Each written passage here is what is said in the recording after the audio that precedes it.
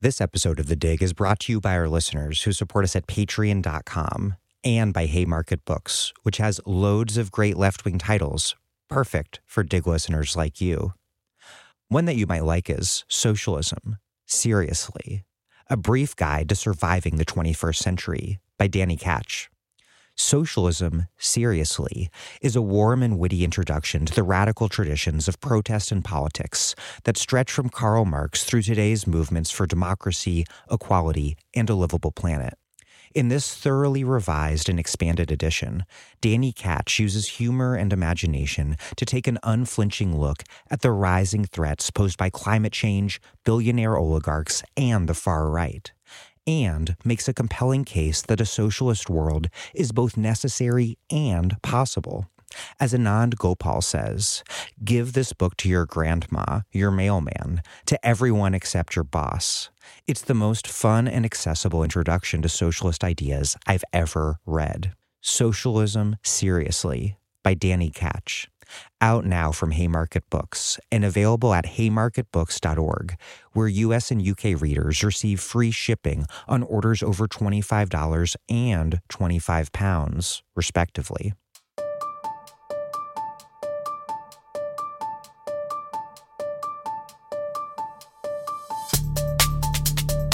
Welcome to The Dig, a podcast from Jacobin Magazine. My name is Daniel Denver, and I'm broadcasting from Providence, Rhode Island. This is the second and final part of my interview with Michael Denning on the Italian communist leader and theorist Antonio Gramsci. Please do listen to the first part if you haven't already. They're both truly remarkable conversations that provide us all organizing on the left with methods rather than guarantees. The questions we should be asking rather than always true answers scripted a century ago. Sometime in the next few months, I'll be doing another set of interviews with Denning on Stuart Hall, who Denning studied with at the Center for Contemporary Cultural Studies. But first, after listening to the draft of this interview, there are two things I want to spell out in greater detail up front. First, Gramsci's concept of the war of maneuver versus the war of position. There are ambiguities and tensions in Gramsci's work, and these concepts are certainly open to various interpretations. But, generally speaking, the war of maneuver refers to a frontal assault on the state, specifically government power. Think of an insurrection or an event like the Russian Revolution.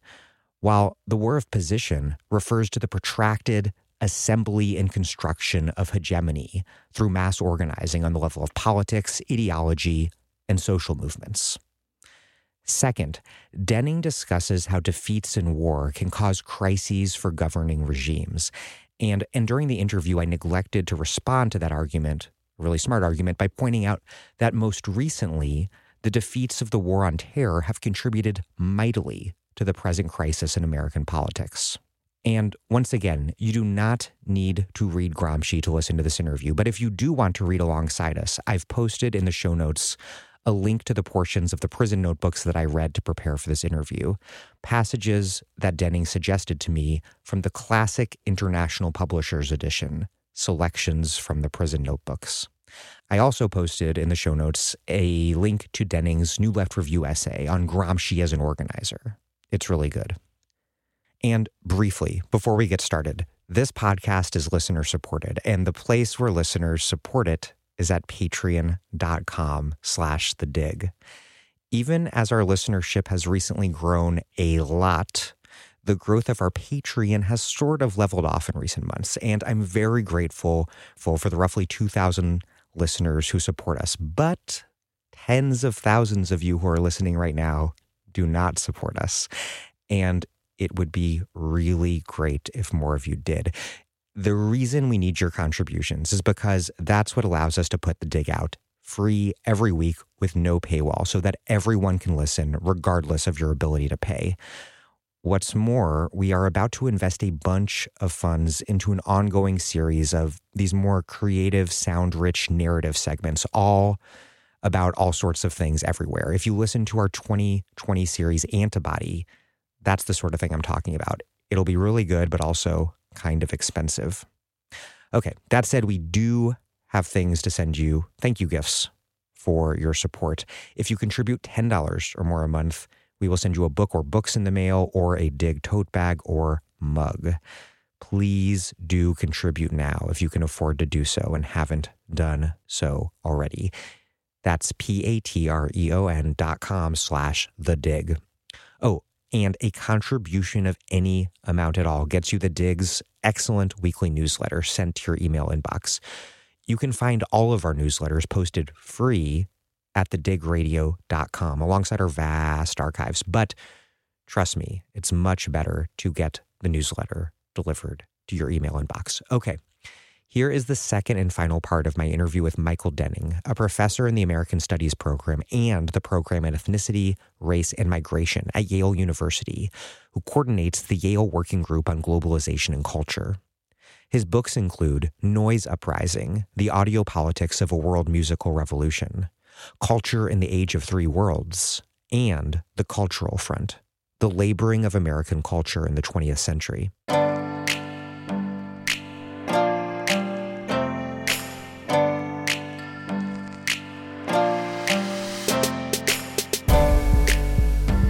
Michael Denning, welcome back to The Dig.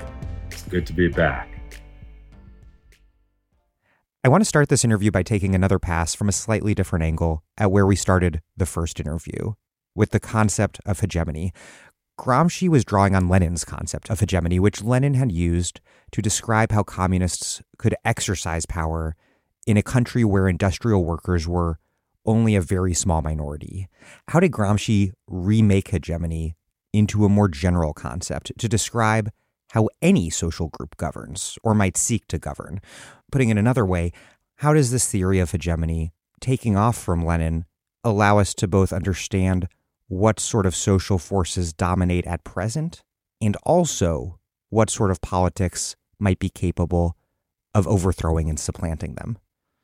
Well, so let me first, the relation between Gramsci and Lenin is an interesting one. He says two things regarding hegemony about Lenin, which are quite fascinating. One is that Lenin's idea of hegemony was a philosophical as well as a political advance. And secondly, he says that that moment is the moment when Lenin is pushing for the strategy of the United Front, which Gramsci himself will then hold on to for a number of years. And he sets it against various notions of immediate insurrection, which other members of the Communist International at that point are calling for. And Gramsci already feels, as a result of the defeats after 1919 and 1920, that it is not a moment for either a kind of pure working class base, nor a kind of insurrectionist politics, and that he's already imagining some new form of united front in order to oppose fascism. But also, it is interesting, this idea that this is not just a political strategy, but a philosophical concept. And Gramsci says at various points that the central issue, the cell of political thought, is the question of leaders and led, of rulers and ruled.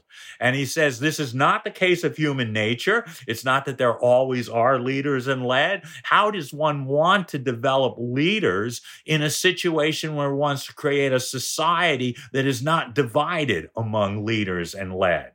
But nonetheless, in any politics of the present, he says there have to be leaders and led. And so the notion of hegemony really emerges out of theorizing how leaders should lead, how parties should lead, how the leaders in a party should lead.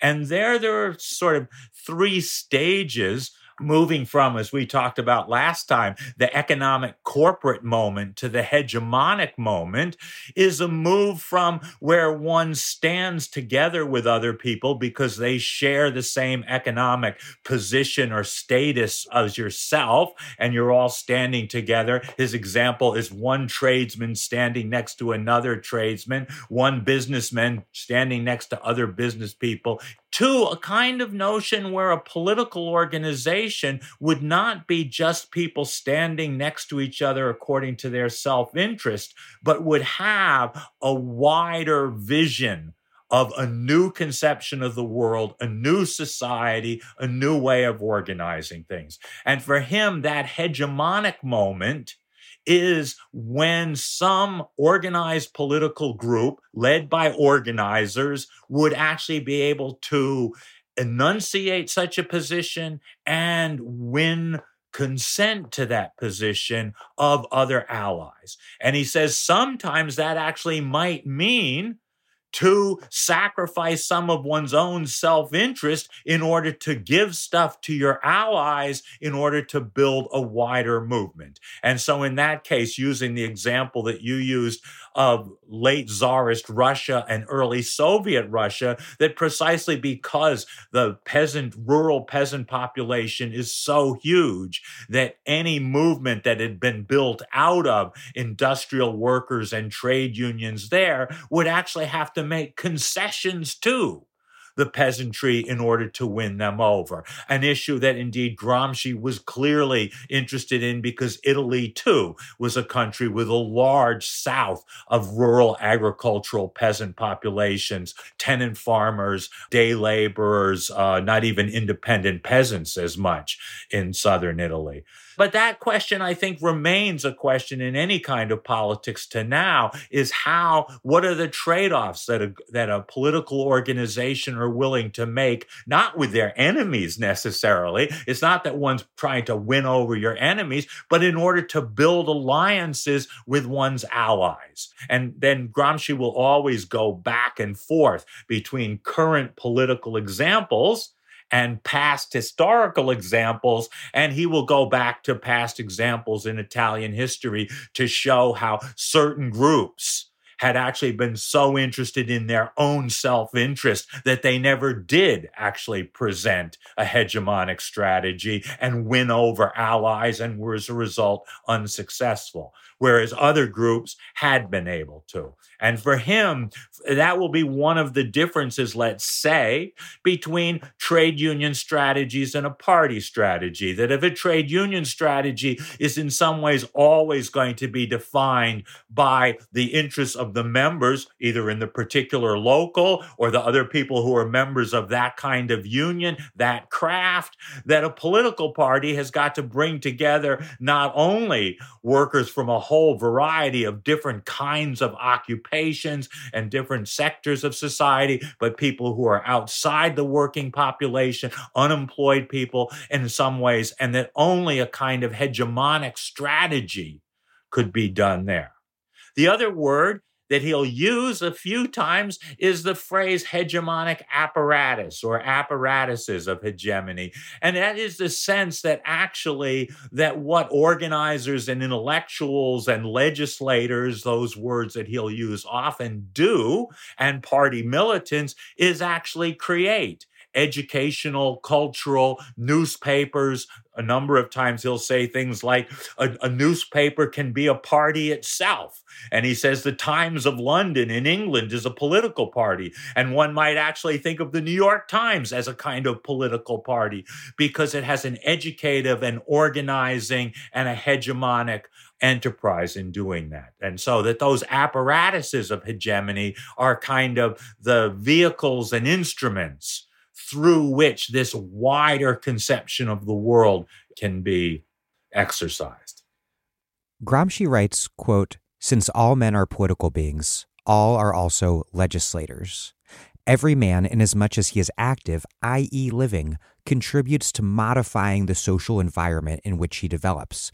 Relatedly, he argues that, quote, all men are philosophers."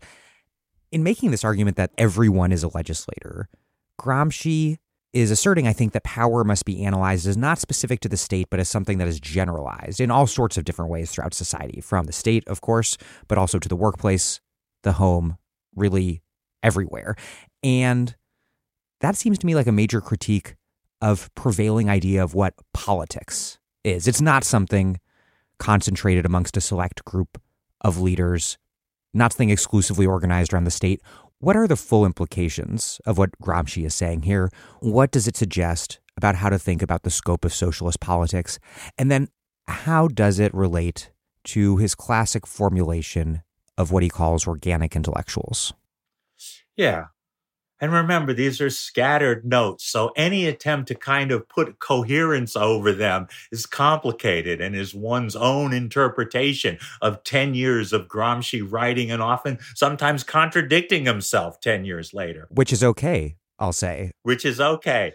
But I do think one way of trying to put together Gramsci is to think about those two halves, that sense that everyone is a philosopher and that everyone is a legislator as two halves of his grand project, of his way of thinking about the world.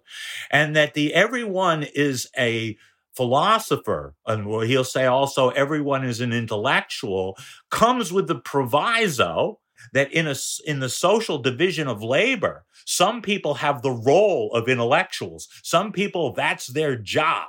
And that other people actually, nonetheless, exercise intellectual thought in their daily life. And he'll have almost exactly the same argument about how everyone is a legislator. There are indeed professional legislators. There are people who are professional politicians, and he does not dismiss that part. But on the other hand, politics is not limited to those people. And in some sense, everyone is a legislator in that other sense. He says the scope of your legislation is different depending who you are. And that if you're in the national legislature, for the House of Representatives, you have a very different scope than if you're on the city council. And if you're in the city council, you have a very different scope than if you're on a department meeting. But even I, in a weird way, in the department in a university, legislate in a certain sense by setting norms of conduct, setting syllabi, setting curricula, setting exams. Gramsci says everyone has certain coercive things. You can give out negative grades or whatever. And in various forms, in your day-to-day life and work, you are actually setting norms of conduct and policing those norms of conduct of the people around you. And he actually goes on to say, even if you only follow orders, if you actually only exercise those norms of conduct, you are in that way legislating. If you actually stop at the red light or stop at the stop sign, now you didn't have the same power as the people who put the stop sign at that junction, but that is part of the legislation of daily life. And that's a very powerful and rich way of thinking about political action, both the differences in power, not suggesting that everyone's got equal power or it's a kind of participatory democracy, but that in some sense, he will say one of his examples, that a father will legislate for their children by setting norms of conduct. He'll then say in the next sentence, of course, that doesn't necessarily mean the children will follow those norms of conduct or whatever. Politics is always a struggle, but that struggle between leaders and led, between the leaders and the subaltern, is one of the ways in which this is structured. He'll say it's often disguised because what is a relation of authority and power is said to be merely a technical one. Oh, so-and-so is a professor is only because they technically are better at this. They're teachers, you're a student, and says that misses the power relations there to sort of disguise it as simply a technical one. Various structures of authority appear to be someone who's more expert has more authority, but actually may simply be a way in which somebody can boss someone else where there actually isn't any real difference in skills or knowledge. There may be a reverse where the person who's doing the work knows more about what's taking place than the person who is supposedly giving the orders. And so it does put politics right into the workplace. Gramsci writes, hegemony is born in the factory, which has often been taken a slightly too reductive way. But I think the general sense is that actually leadership is born in the norms of conduct in work places and all kinds of workplaces. And so that politics takes place not only in the official political sphere as in the other. The last thing I would add to that is your notion of the organic intellectual, which is a phrase that Gramsci uses, parentheses. In English, we tend to divide a set of words called organic and organism, and a set of words, organizer and organization, in a way that one set of words seems to have a kind of rootsy, organic nature to it, a biological nature, and the other a kind of more mechanistic nature. That actually isn't in Italian in the same way, those connotations, so that an organization and an organism are not like two, one mechanical and one biological, but are actually a similar set of words. So that an organic intellectual, in Gramsci's sense, is not a roots intellectual. It's not somebody who has roots in a particular world. It is someone who organizes in that. One could actually see the organizer intellectual as a synonym. Now, he is very interested in the social groups that one comes out of, and he does suggest often that the organizing intellectuals of the working class are people who come out of working class communities and working class families, but their job is as an organizer of a trade union or a shop steward or an organizer of a political party. And you can tell that because, in fact, his organizers of the capitalist class are not people who were born into the capitalist class. His examples are advertisers, financiers, managerial people who organize the daily work of capitalist businesses are the organic intellectuals of the capitalist class. And I think, though Gramsci never uses this phrase, I think one could imagine a kind of notion of organic legislators, which are indeed people who are the organizers in various forms of daily life and work or in social movements, rather than extend to everyone the notion of being an organic intellectual. One might imagine a kind of dichotomy or complementarity between organic intellectuals organizing cultural and intellectual and educational life on the one hand, and organic legislators. If the one is dealing with concepts of the world, in his phrase, the other is dealing with norms of conduct. Gramsci also writes, quote, "But innovation cannot come from the mass, at least at the beginning, except through the mediation of an elite for whom the conception implicit in human activity has already become, to a certain degree, a coherent and systematic, ever-present awareness and a precise and decisive will."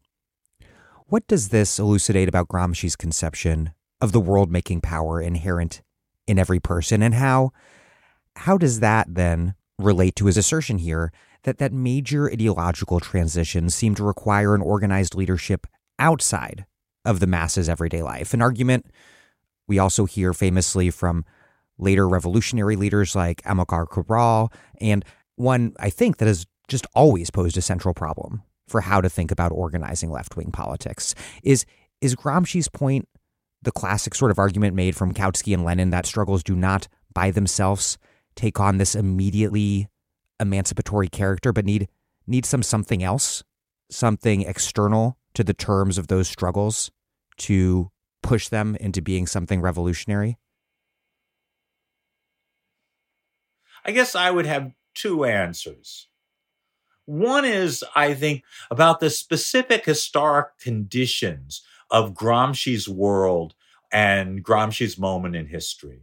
Remember that this period from, say, the 1860s to the 1930s, extraordinary migration around the world of people from rural, agricultural, and peasant worlds into the new industrial factories that are taking off. This is the era of Fordism. In that many ways, Gramsci is a Marxist of the Fordist era. Marx was a Marxist of the pre-Fordist era. We are living in a post-Fordist era. One of the striking things of that moment is the lack of even what we would think of as kind of modern literacy and numeracy among the large peasant populations that Gramsci is facing. And as a result, I think that the leaders of that generation particularly One thinks of Lenin's notion of the vanguards, Gramsci's notion of organic intellectuals. I spoke last time of Du Bois's notion of the talented 10th, where again, Du Bois is looking at the moment before the great migration of African Americans from the South to the northern cities. And I do think that things change a century later, that this is not a kind of eternal thing, that ideas always have to come from the outside. There always have to be elites. Everything that Gramsci indicates in his critique of political science is that elite theories that say the elite will always be with you are totally wrong. He says that again and again. I think he's thinking in a very specific moment where a certain new population has to be educated, has to be brought into political action in kind of ways. And I think of a parallel figure of someone slightly younger who lived the other side of that, which is the great Trinidadian Marxist C.L.R. James, who writes in the 1940s and 50s about how the ordinary worker of the 1940s and 50s are more advanced in their conception of the world than Hegel and Kant were, precisely because of the change in mass literacy, because of the new kinds of work that people did in the 40s and 50s. And so that's a part where I guess I think it's harder to directly extend Gramsci's sense. And I think Gramsci is in a world where, for the most part, what we think of mass culture does not yet exist. There is the early bit of film. There's a little bit of radio. He's very interesting writing about mass serial novels or whatever. But the kind of industries of popular storytelling and popular sharing of experiences that are so fundamental to, say, the post-1940 world are really not the world of Gramsci. That's why it's interesting. Gramsci, whenever he's looking at the changing of popular mentalities, he will look at the Catholic Church for his examples and sort of model his new organizer, his new party on saying, wow, look at how successful the Catholic Church has been done. If someone wants a new conception of the world, imagine it this way. And in some sense, there are powerful good things to think of that way, because indeed, religions are not disappearing in that way. And for political people on the left to think about the ways in which religious organizations have created kind of new conceptions of the world and sustained them over generations is really powerful. On the other hand, there is a moment where you feel that Gramsci, unlike Marxists even of a generation later, is not really aware yet of the difference that film and radio broadcasting and mass culture, mass spectator sports are going to take. How does Gramsci's conception here compare to Robert Michels, a leading thinker among the Italian elite theorists? And this argument that Michels makes, that by its very nature, the hierarchy inherent to organization and the corresponding divide between leaders and led, inherently leads to what he calls the iron law of oligarchy, and an inherent tendency within organizations and parties toward forms of top-down and even dictatorial rule. Yeah, I think. And Michels starts as a communist, I believe, or a socialist, and ends up a fascist. So.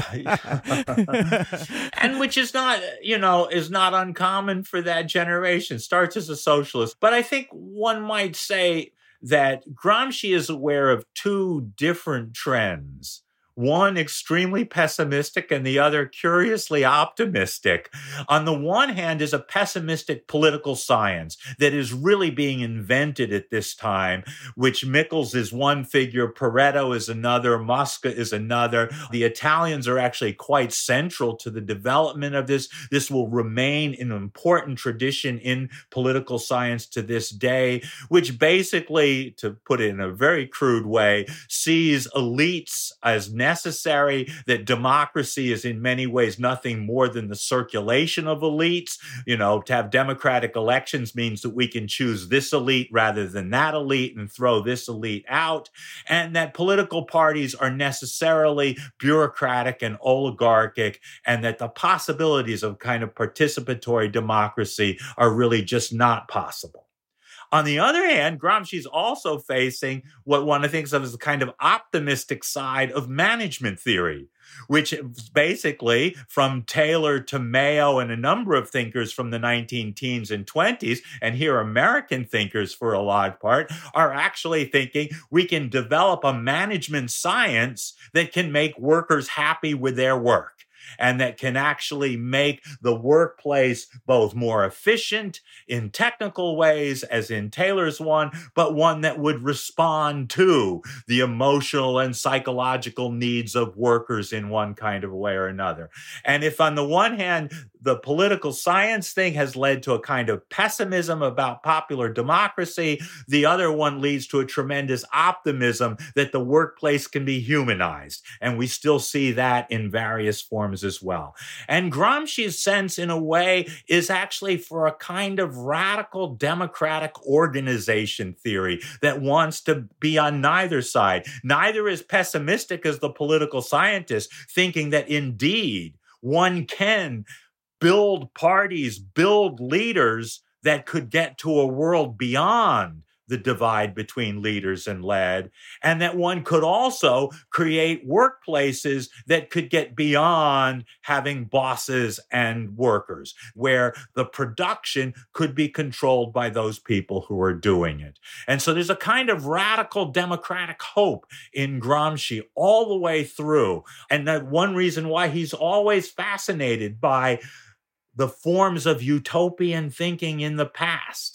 And he says, these are never signs of exactly how it could be, but they are signs that in some way there is a vision that there might be another way of behaving, another way of living, rather than the kind of eternal round of leaders and led, rulers and ruled. One way maybe to get at this difference between Gramsci and Michels is in Gramsci's analysis and theorization of the structure of political parties, or as I think you would argue, of political organization more generally. So he identifies three critical segments. First, the mass element. Second, the principal cohesive leadership element. And third, an intermediate element, quote, which articulates the first element with the second and maintains contact between them, not only physically, but also morally and intellectually. Explain these components and particularly how Gramsci saw them cohering through an intermediary, I think we would call it cadre layer. Why is this intermediate layer so critical to organization? Because the intermediate layer is the one that is the most interesting and the least clear. And for him, Gramsci, it was indeed the parish priests and the parish nuns. Those were the people who day to day actually were the intermediaries between the popes and the theologians and the bishops and all of that, who were doing the big organizational decisions or whatever, and the church's faithful. And that indeed, I think what he saw his own party needing to do was to create a huge number of parish priests and nuns, to be not the rank and file, but that kind of middle intermediary.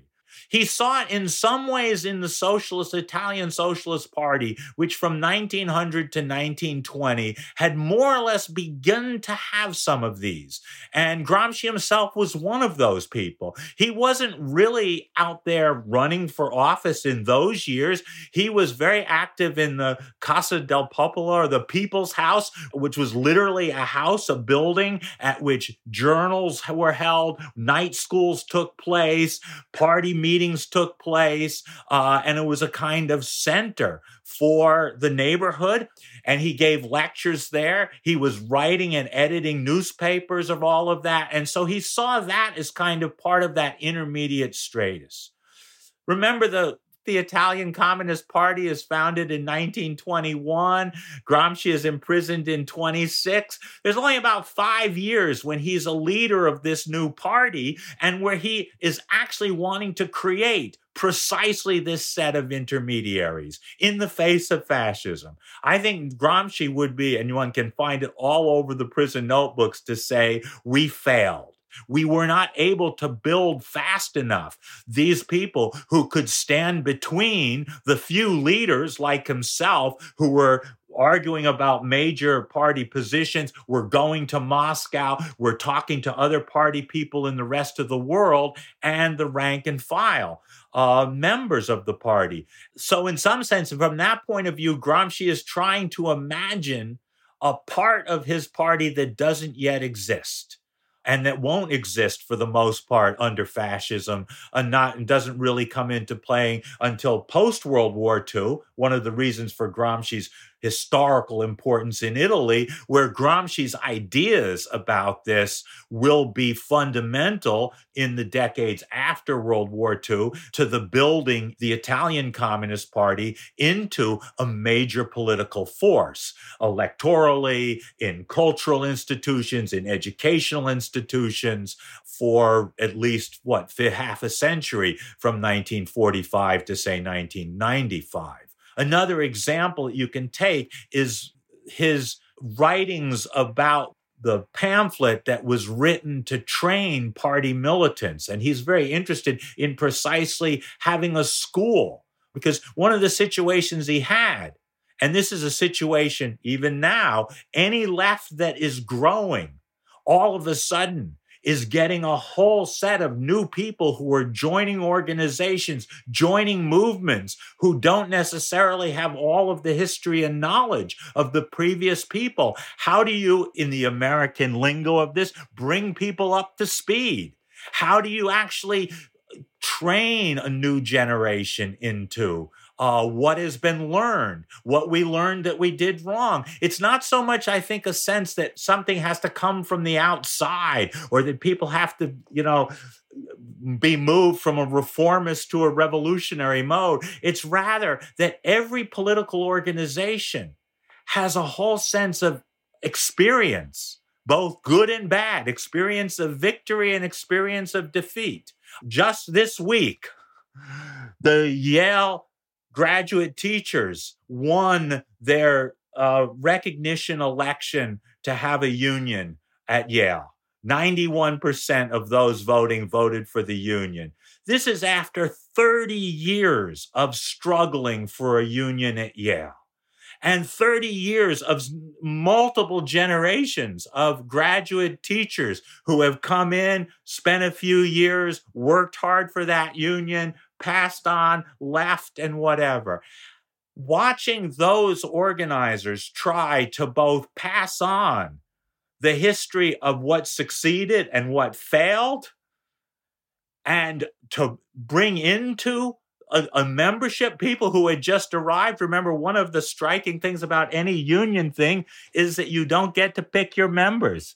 Virtually any other voluntary association, the other people are in it are because, if you're in a chess club, it's because people like to play chess. If you're in a particular church, it's because they all have the same religion. The people in a workplace are all hired by the employer. You don't get to pick the people who you're working next to. And so that how do you build in any particular workplace solidarities with people who you've nothing in common with other than the same employer happened to hire you? And to watch the struggles to do this and that passing on. And so I think that's that sense of that intermediate is kind of creating that world of people who can bring people into a political movement. Because, and here Gramsci is quite clear, no one is spontaneously going to. There is no education without educators. There's no organization without organizers. That in some sense, that's one of the natures of being a legislator, is that someone else is going to have to be there in part for you. You get into this in your New Left Review essay. Quote, let me underline what is at stake in arguing for Gramsci as a theorist of organizing. The age of the party is over. This seems true not just in the U.S., but in the U.S.ification of other parliamentary election regimes. As a result, young activists think of themselves as organizers of a variety of stripes, not as partisans, party members. If so, Gramsci's theory of the party is a less vital legacy than his theory of organizing. Moreover, his account is richer than the received U.S. ideology of organizing, which tends to bracket ideological issues from pragmatic concerns. How does Gramsci help us think about organizing in this more profoundly political way than specifically the American tradition that has been so heavily influenced by the more anti-political Saul Alinsky, but a tradition that's also been shaped, of course, by a century plus of Black and labor freedom struggles? And one that is shaped from day one, in some sense, one of the most powerful of those Alinskyite models is the taking over of the Alinsky model by the farm workers of Cesar Chavez and the building of the boycotts of lettuce and of grapes.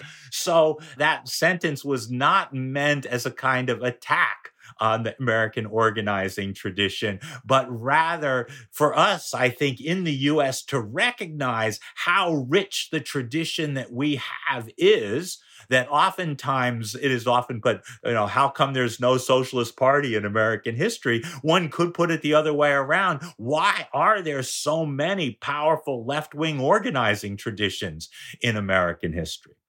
On the other hand, many of us who went through those different moments probably can remember moments where larger issues of culture, of education, of what the new conception of the world that we are fighting for were bracketed often in the interest of what has to be done tomorrow.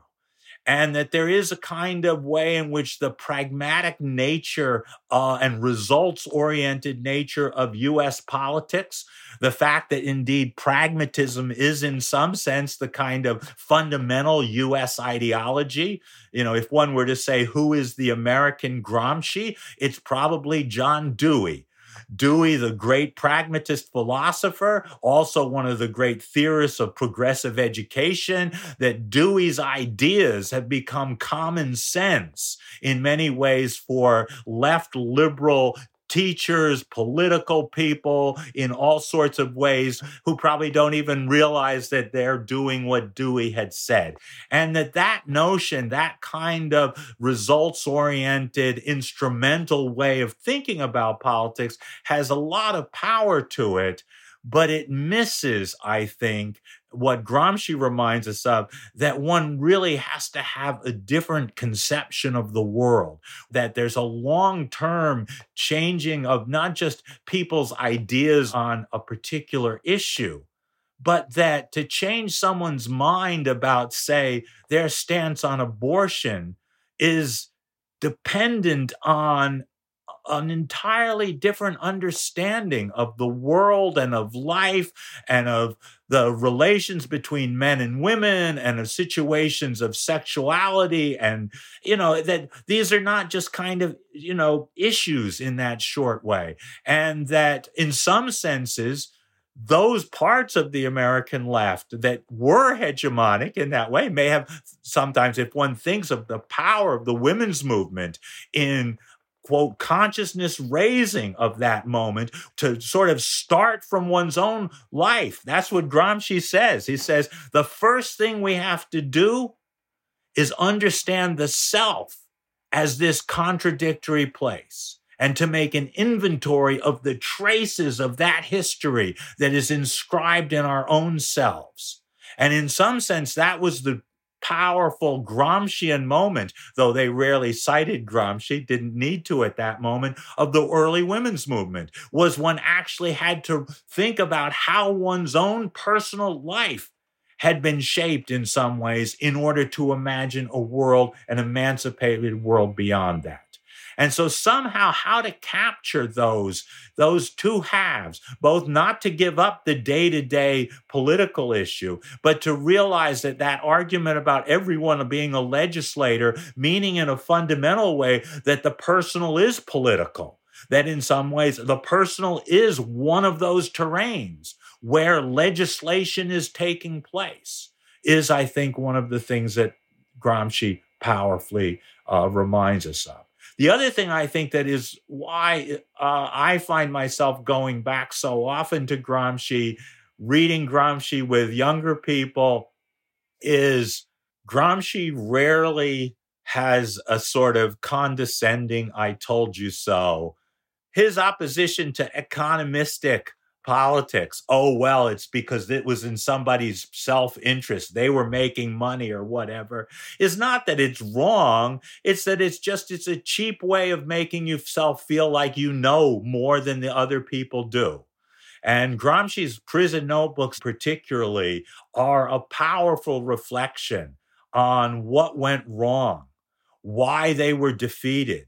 And he says about those three parts of the party that you just mentioned, that the responsibility may be unequal in different cases, but all of them are responsible for the defeat. And he's saying that in the face of a fascist regime coming into power. And we have to think both as leaders of the party, as the intermediaries, and as the members of what we did wrong and how to re-understand that. And so there's a kind of powerful humility about Gramsci's prison notebooks that is, let's say, not there in some of the more celebrated Marxists who are writing, say, after the victory of a revolutionary regime in some kind of place. You know, well, if you just follow the way we've done it, then you too will do this. Gramsci actually is more like the opposite. Don't do what I did because what we did didn't work, but actually think seriously about what we tried.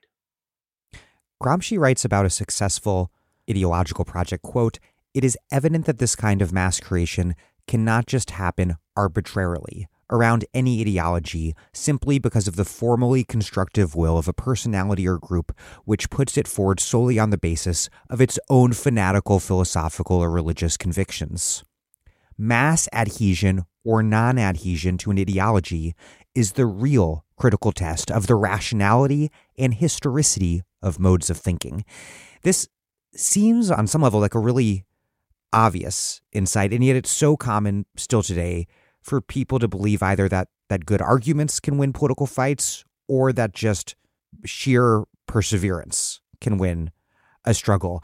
And I would argue that this is maybe more common among people on both the left and the center, because the right, arguably, is both more adept at linking economic crises to social politics on the symbolic level, but also at attaching their ideology to mass institutions like evangelical churches. And I don't think the left has been able to figure this out in the absence of mass union density, although obviously that's why people on the left are so focused on rebuilding union density. And obviously there's not that much of a religious left either. No offense to people on the religious left listening. Are we on the left stuck in this position where we have all these theories of organization, but to sort of butcher Robert Putnam, I guess, bowling the most alone? Gramsci doesn't often write about left and right in that way that we think about. You know, for Gramsci, there are really the dominant classes, the ruling classes, the people who control the economic and political levers of power, and the subaltern. But if one were to translate sub and altern into English, as I sometimes like to do, the under others.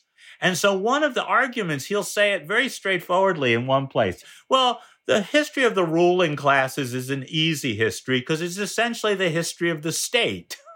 Because they control it. The history of the under others is very hard to figure out because it's all over the place, just as the under others are all over the place. And that it's not unified in a state. It's not unified even in a political party very often. And so the question is, how does a whole set of peoples in a society who are defined as under others, not just defined as under others, who live as under others, who are those who are subordinate to other people, or those who have precarious employment, or are being bossed around all the time, who have to work all the time. How can they actually imagine themselves together, imagine themselves as having a conception of the world that is different than that is given to them by the universities and the schools and the television studios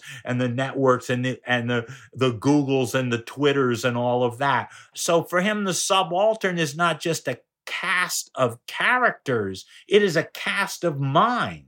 To be subaltern is to be deferential. It is to say, oh, somebody else knows better. Somebody else should lead in that kind of way. I will follow. And for the moment, to turn the subaltern, the under others, into what another term that he uses, the collective worker, is actually in some sense the progress of hegemony. To actually have that moment of dependence and deference turned into a moment of self-assertion, self-legislation, self-constitution is that moment of hegemony. It draws on various traditions of the under others. So he'll say again and again, there is a long tradition of fairy tales and utopian dreams and stories that someday it's going to be different. There are long ways of reading religious scriptures across the way. He has a great example. He says, the Catholic worker who said, well, Jesus says the poor will always be with you. Isn't that against your thing? And the Catholic socialist worker says, for that we will keep one poor worker, just so that we don't prove our Savior wrong. And so he actually sees in a variety of subaltern visions of the world and how it might change, possibilities of a new conception of the world. He does think, for the most part, that these contradictory, sometimes incoherent, not necessarily connected views of the world need to be cohered. Conformed is one of the words. For Gramsci, conforming is actually a positive term. It means forming with other people, forming with other ideas. It's related to reformation, reforming, transformation, transforming, and conforming are all in a similar set of metaphors that he regularly uses in that kind of way.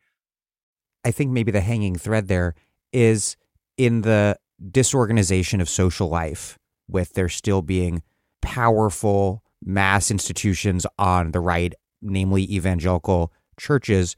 It sometimes feels as though we are attempting to win these arguments either through rhetorical superiority or sheer perseverance, when what we need is these institutions. Right. So here's a question about whether there's a limit to Gramsci's moment of history and why I said that the era of the party is over, which is to say, the same question of Gramsci's not knowing about an entire industry of entertainment and mass culture. One of the things that Gramsci's generation was able to do was to imagine that a political party could be the focus of people's daily life. And they did. Socialist and communist parties had sports clubs, hiking clubs, reading clubs. They were the places where there was no insurance for working class people. So indeed, if you wanted to have insurance, even burial insurance or health insurance, the early kind of strike insurance came out of unions and parties, that newspapers and magazines were there, that the Communist Party, even by the 1930s, had artists' unions and John Reed clubs for writers, and imagine that there was a whole kind of subculture or world that one could be part of. And one of the things about the shift from that moment of parties to our moment of parties is it is arguable that no one, including myself or whatever, actually goes to a political party for all of those daily life things, that we have so many institutions in mass culture, and that's actually affected the churches as well. That just as the churches, whether evangelical or non-evangelical, had a place in people's daily life, that has actually receded. And I think they are all aware of that. One of the reasons they've been able to hold on in some ways, one of the things that the left failed to do, those left parties, was to actually create powerful life transition moments around birth, around death, around marriages and couplings and things like that. And that as a result, many people return to their churches at those moments in the life course. And that Gramsci, I think, thought that that was necessary, that a real new party would actually have to be a party that would celebrate births and mourn deaths and bring people together, because otherwise you really weren't fully, in his way, a kind of ethical party, a cultural party in that sense. Whether any party will ever do that, or whether the reification of political life into a very special part of the world dominated by professional politicians, professional pundits, professional money raisers who actually just, that's what they do. And the rest of us, it's like a spectator sport, that the Republicans and the Democrats are like the Yankees and the Red Sox. You're born into rooting for one side. Sometimes your side doesn't look as good as it does at other times, but basically you're not going to switch sides unless something dramatic really happens or whatever. And that your engagement in it is not much, probably less.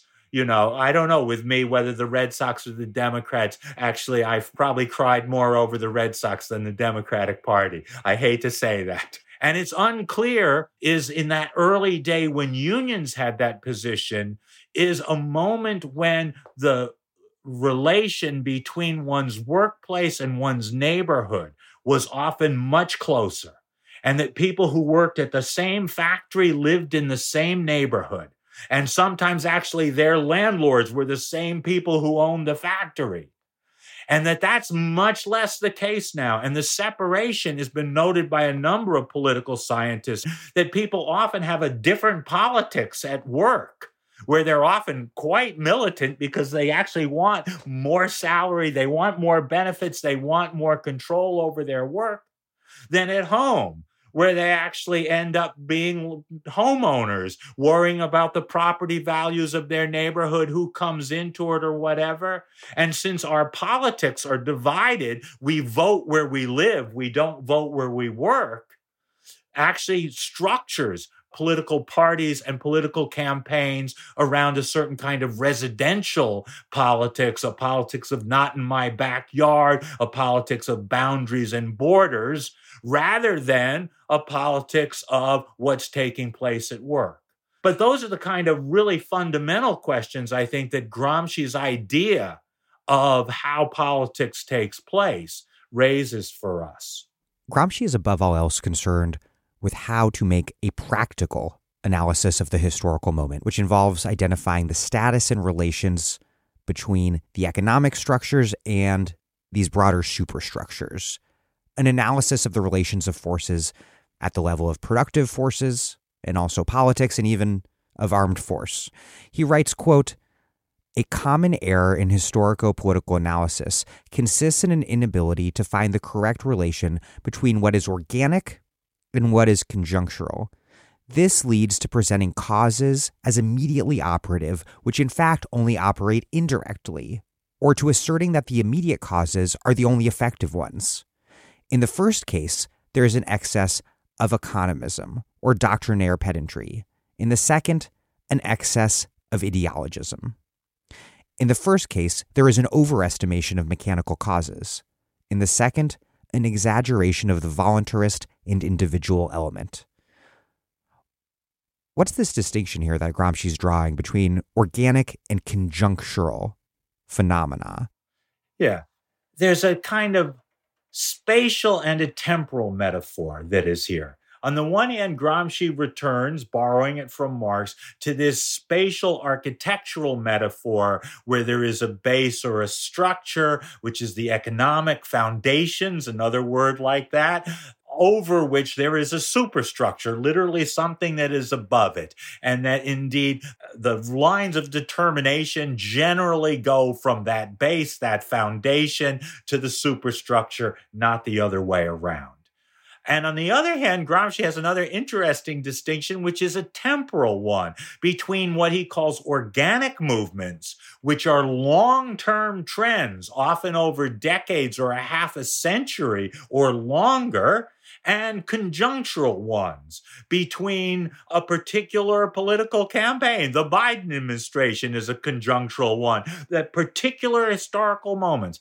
And he basically says that the problem in political analysis is not to screw up either one of these relations, that one actually has to figure out what is the relation between those large-scale economic forces, which he says can almost be done mathematically, which you then think, well, how could you do that? But he says in the next paragraph, you can't actually change the number of firms in the country overnight. That, we're not going to change the number of airports that there are. There's a whole set of kind of fundamental economic structures that one is dealing with in any kind of political situation. And on the other hand, the superstructural things, the various newspapers, journals, educational television stations, which some of them are actually part of the structure increasingly now that Gramsci didn't really see in some sense.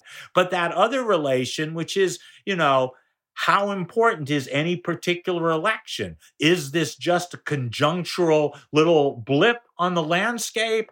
Is this actually a move in a larger organic move that we see that? He basically says there's no way to know that. That's going to take actual political analysis, whether you're right or wrong. And his example is a very interesting one. He says, well, let's take the French Revolution, which starts in 1789, and I say it goes all the way to 1871. It's like 90 years old. And then he says, some people break it here, some people break it there, but that's like saying, take a U.S. example, when did the Civil War end?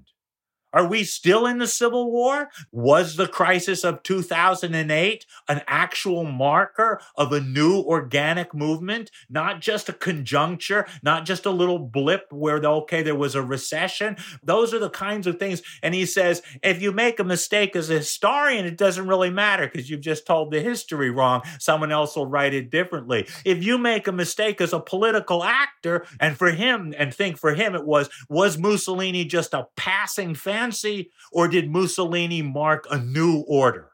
Now, in retrospect, we look and say, okay, because of World War II, that kind of fascism was defeated. Mussolini was defeated. Hitler was defeated. Both Italy and Germany were reconstructed as post-war Western democracies in this kind of way afterwards, and that history looks like it's ended.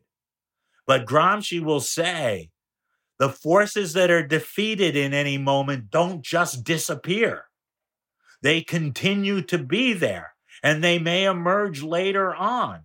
Now, he's saying that both because he thinks his own forces of the Italian communists will emerge later on, but also because he realizes that sometimes all of a sudden things that you thought were gone, versions of European fascism, which for decades everyone said, there'll never be any more fascism in Europe, emerge once again in a kind of new right.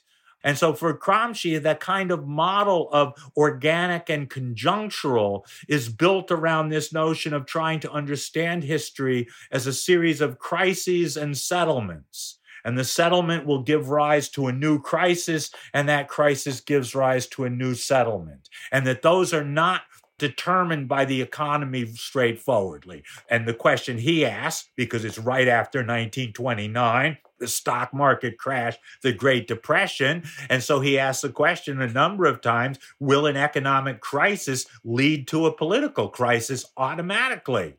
Which indeed many of the people on the left are saying, yes, now is our time. And Gramsci says, no, that is not the case. Economic crisis will create a new terrain for struggle, but it doesn't automatically mean something else is going to come out of that. And I think that's as true of the present moment as of that moment. Gramsci writes, quote, "If the ruling class has lost its consensus, i.e., is no longer leading, but only dominant, exercising coercive force alone, this means precisely that the great masses have become detached from their traditional ideologies and no longer believe what they used to believe previously, etc. The crisis consists precisely in the fact that the old is dying and the new cannot be born. In this interregnum, a great variety of morbid symptoms appear."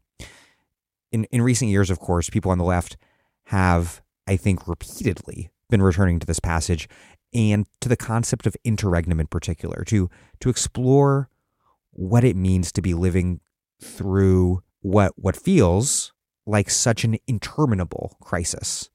What does Gramsci mean by the interregnum that characterizes a long crisis, and how does it help us think through the nature and type of crisis that is underway? It's kind of interesting because in that same passage, I believe that he says, what triggers that crisis? And he says, usually it's when the ruling class, the leaders of a society, have failed in a major undertaking that they've actually asked for and received popular support for. And for him, the big example of that is losing a war. That if you've actually mobilized your population to fight in a war and you lose that war, that loses the legitimacy of that leadership. And as a result, gives tremendous new power for alternatives to emerge. Look at the Portuguese dictatorship, for example. Yeah, and one can even go back. The Soviet Revolution in 1917 comes out as the Russian Tsarist Empire are not winning that war. Basically, the Bolsheviks are able to tie themselves to a call for land and bread and peace, that after World War II, the most powerful left-wing movements in Europe were in places where the leaderships, whether it was in Greece, in Italy, or in France with Vichy France, had actually made an alliance with fascism and the Nazis and were discredited. In Vietnam, after the Japanese Empire is defeated in World War II, it is at that moment that the Viet Minh and Ho Chi Minh are able to build a national liberation front, not only against the Japanese Empire, but the attempt by the French Empire to go back. So that very often, if one were to look, it is out of the defeat of ruling classes in wars, and one might say as well, the other side, that moments when those ruling classes have won have been very difficult for the left to make headway. So that even though there was probably more popular socialist sentiment in the US in the 1940s than at any other time in American history, the government won World War II. And they came out of the war with a tremendous sense, not only of dominating the US, but a new kind of domination of the world, announcing straightforwardly that an American century was forthcoming. And that made it very difficult for the American left to organize against it. And in many ways, the American left did what they could only do, which was to see as the junior partners of Roosevelt's New Deal, a New Deal for the whole world. And actually, the left at that point hoped that they could ride the coattails of Rooseveltian victory.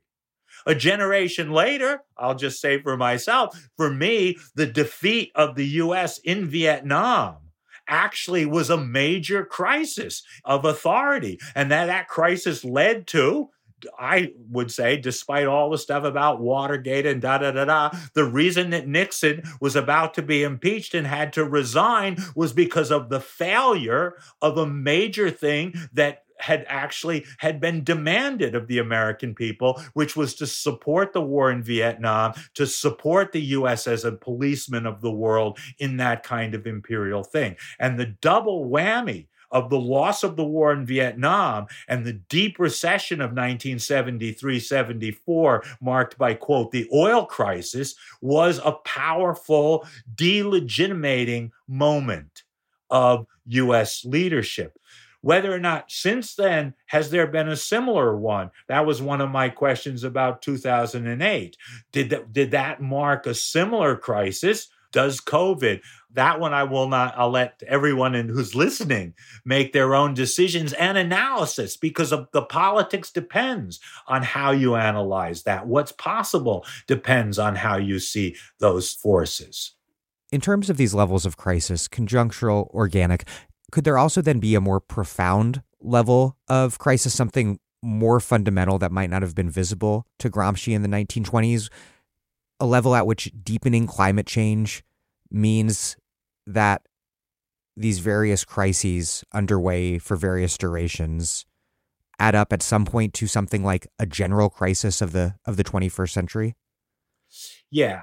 I do think that Gramsci is probably not the best person to be thinking about the crises of nature, of the metabolic relation between humans and nature that climate change is one part of, but a whole set of environmental catastrophes and disasters in relations to animals, plants, the biosphere, the atmosphere throughout. In that sense, Gramsci, like many of his generation, he is a Fordist Marxist who comes out of the tremendous utopianism of the metal-working machinists who he organized coming out of those factories, who thought they were rebuilding a new industrial world of plenty and post-poverty in some kind of ways. And there's lots of moments where Gramsci is that kind of a figure, and you're not maybe someone could find it, but I don't really see much of the roots for a kind of ecological Gramsci. And secondly, precisely because Gramsci felt that the communists of his generation were abstractly internationalist, that had an idea that their internationalism was so powerful that they thought that indeed you could use the same strategies in every country and build a world working class, an international working class. Gramsci, seeing the limits of that, actually wanted to emphasize the national and the popular. Gramsci is one of the great theorists of the specificity of particular situations, of actually having to take into account the very particular natures of Italian history and Sardinian history and Mediterranean history. And as a result, Gramsci, I think, gives short shrift to international crises, that to actually read U.S. crises outside of climate change or outside of the crises that are taking place in China and India and Indonesia, the largest countries in the world, would be really mistaken as well. And there's some ways in which one of the difficulties of the left's tradition was often to take a particular name as a banner to fight under, that one was a Gramscian or a Trotskyist or even a Marxist or whatever. And the richer way to think of it is really that, since the early 19th century, there have been movements of workers in the new kinds of workplaces that emerged out of the Industrial Revolution and the new factories and offices. There have been movements of women that have essentially revolted against medieval and patriarchal forms of family. There have been movements of enslaved and colonized peoples. And those three sets of movements have in some ways shaped emancipatory politics for the last 200 years. Those movements have had a lot of different political ideologies. In some sense, each of those movements has had some set of them who have thought of themselves as socialists or communists in one way or another. And within that world, there's been a smaller set who've imagined themselves as somehow linked to that tradition of thought that was marked by Marx and Engels. But even then, I would say one should be thinking of Marx and Engels not as Marx and Engels as two people, but as part of that tremendous revolutionary generation of 1848. Marx, after all, is an exact contemporary of Frederick Douglass. And Frederick Douglass is writing his manifestos against slavery and about the revolutions of 1848 at the same time that the young Marx is writing the Communist Manifesto with Engels. And so in some sense, I think the left has to imagine that we inherit a set of debates and contributions toward emancipation. A 19th century word, 20th century word is probably liberation. I don't know what the 21st century word is, but is imagining some other world. And in that sense, those figures that are part of that tradition, whether it's Marx and Douglas from the generation of 1848, or whether it's Du Bois and Gramsci from the generation of 1919, or the figures of the 1960s, or the figures of 2008 and after, you put in those names, that we're in some ways in dialogue with all of them and actually have to keep their work alive at one level, which is something that the more academic side like myself do, but that's only because it can be made to live for people. And as oftentimes in any kind of intellectual tradition, the parents' generation seems exhausted. And by returning to the grandparents' generation, all of a sudden new kinds of things can happen. Now, Gramsci was oddly enough probably about the same age as my grandparents, and it did feel for me that going back to Gramsci's formulations often seemed to actually go back to before the common sense that came out of World War II, that came out of the Cold War, that my parents' generation dealt with. But I would never argue that Gramsci is necessarily the most important, the most vital, the best Marxist of the 20th century or whatever, but rather has to be seen in what is a fundamentally rich, varied, diverse, emancipatory discourse that represents both sides, that is attempted to be organic legislators, organic organizers, and organic intellectuals, trying to both understand and change the world. And you argue that we need to desacralize not only Marx within the socialist tradition, but the works of Marx proper, including Capital, which you call a, quote, imaginative work of the socialist tradition, something more like Moby Dick maybe than the King James Bible. This reminds me of Gramsci when he describes the Russian Revolution as a revolution against Das Kapital.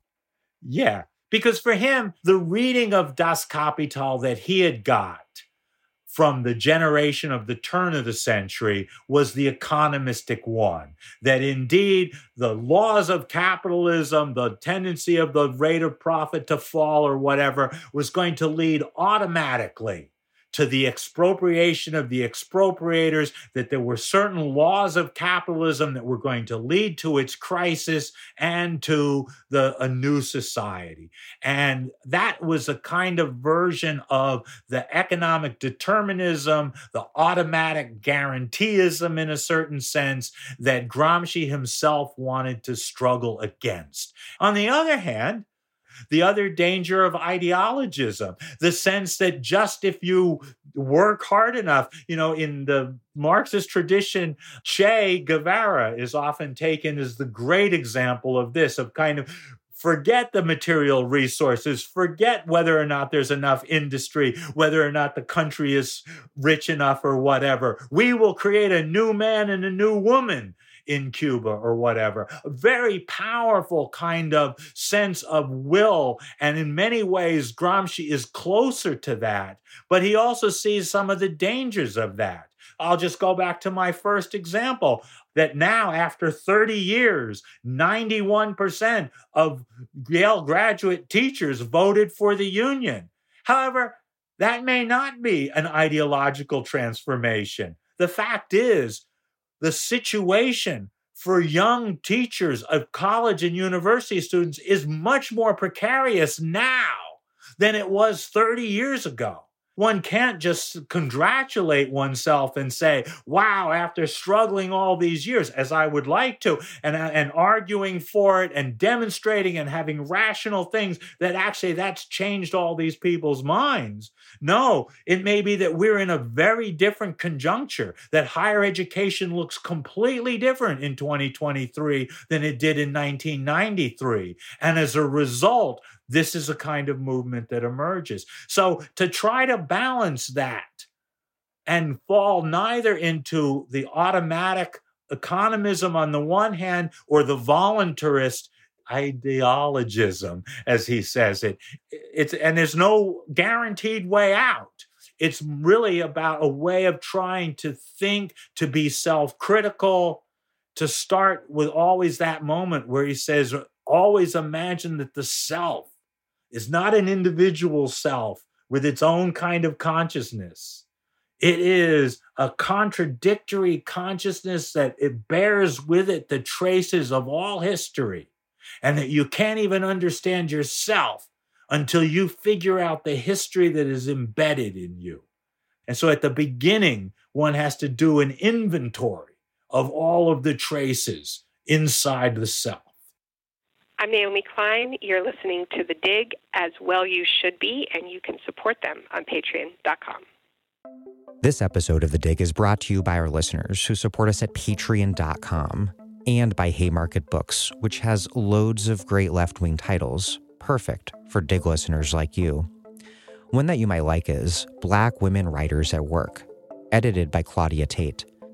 Long out of print, Black Women Writers at Work remains a vital contribution to Black literature. Through candid interviews with more than a dozen luminaries, including Maya Angelou, Gwendolyn Brooks, Audre Lorde, and Toni Morrison, the book highlights the practices and critical linkages between the work and lived experience of Black women writers whose work laid the foundation for many who have come after. As Angela W. Davis remarks, Black Women Writers at Work serves as a much-needed reminder that the imagination always blazes trails that lead us toward more habitable futures. Black Women Writers at Work, out now from Haymarket Books and available at haymarketbooks.org, where US and UK readers receive free shipping on orders over $25 and £25, respectively. The Dig is brought to you by our listeners who support us at patreon.com and by tons of amazing publications and publishers who put out work that Dig listeners want to read. You've heard advertisements from Verso, Haymarket, Jacobin, Phenomenal World, Polity, University of California Press, N+1, and more. If you're a publisher who wants to advertise on The Dig, episodes that reach roughly 50,000 Dig listeners, email digradiopod@gmail.com. If you are an author who wants to see your book advertised here, ask your publisher to get in touch. We could make a lot more money, a lot more, advertising mattresses and web hosting services, but we charge lower rates because we want listeners to hear about stuff that's relevant to them and to our podcast. That's why it's basically books and magazines. Our listeners are smart, left-wing, and they buy and read magazines and books. Contact us now to advertise. That's digradiopod@gmail.com.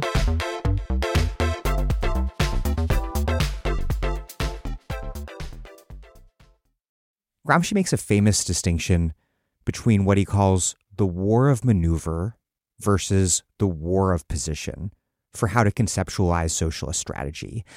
Before we get into the many implications of these concepts, explain what they mean. Let me say two things about him. One is I personally am not the most drawn to Gramsci's military metaphors. I understand why he did. He's writing after World War I, and he draws a whole set of military metaphors, including this one. I'm not sure they are, for me, the richest of his things. The second one is the definition is difficult because and I was just looking, there's a very nice little book come out recently called The Dialectic of Maneuver and Position, which really tries to track Gramsci's usages and basically finds that Gramsci, as one might say, contradicts himself. And so at one point it looks like one is the version and the other. And so it seems even the person who has done the most work of trying to clarify these as concepts is not fully whatever. And then I found myself drawn recently to a passage where he says there are three kinds of war: war of position, war of maneuver, and underground war. And then he actually goes to give an example, talks about Gandhi's nonviolent struggles in colonial India against the British. And his examples are that the boycott is a kind of war of position, strikes are a kind of war of maneuver, and then the underground war is literally underground in that way, being a colonial situation. And so it's clear, I think, that he's trying to think about different forms of strategy. He does feel another famous version is that he puts two dates on it. One is 1848, that there's a version of insurrection that he associates with 1848 that he feels has been surpassed by now, that the kind of barricades and street fighting that had took place in 1848 is not exactly the way revolutions will be done in the present. And then he's thinking 1917 and what the Bolsheviks did. And again, he divides it at one point: war of position in the West and war of maneuver in the East. And he says, well, because civil society wasn't as developed, he's basically thinking Tsarist Russia as a kind of authoritarian state didn't have all of the kind of parliamentary and democratic institutions that the West had. And so that's a divide, and that means in the West you might have, and there might be a shift from war of maneuver to war of position, and even suggests that Lenin, that part of that quote you had before about Lenin's theory of hegemony is a shift from a simple war of maneuver or mobility, of strikes, of that, to a longer war of position. But again, I'm not sure that it adds up to the most coherent conclusion. For him, the way is trying to think outside of the models of either purely workplace union model, which he associates a bit with Rosa Luxemburg, and he says that her book on the mass strike, about the mass strikes that took place across the Russian Empire in 1905, is kind of the best book on war of maneuver from a working class point of view. But he's dissatisfied with that coming out of his own experience of the mass strikes and factory occupations of 1919 to 1920. Doesn't feel like that's going to be sufficient. But he's also finds the kind of parliamentary partyism of the Italian Socialist Party, which he had been part of, and even of the Italian Communist Party, because after all, it was as a leader of the Communist Party that he's elected to the parliament, that doesn't exactly work. So I think in some sense, and I think the book by Dan Egan is actually quite good about thinking about them not as a kind of opposition, but as a dialectic, moving back and forth between moments of a war of position and moments of a war of maneuver is a more accurate way of thinking about it. Here's a different way to answer that, which has something to do with Gramsci's legacy. And what's at stake in answering that question.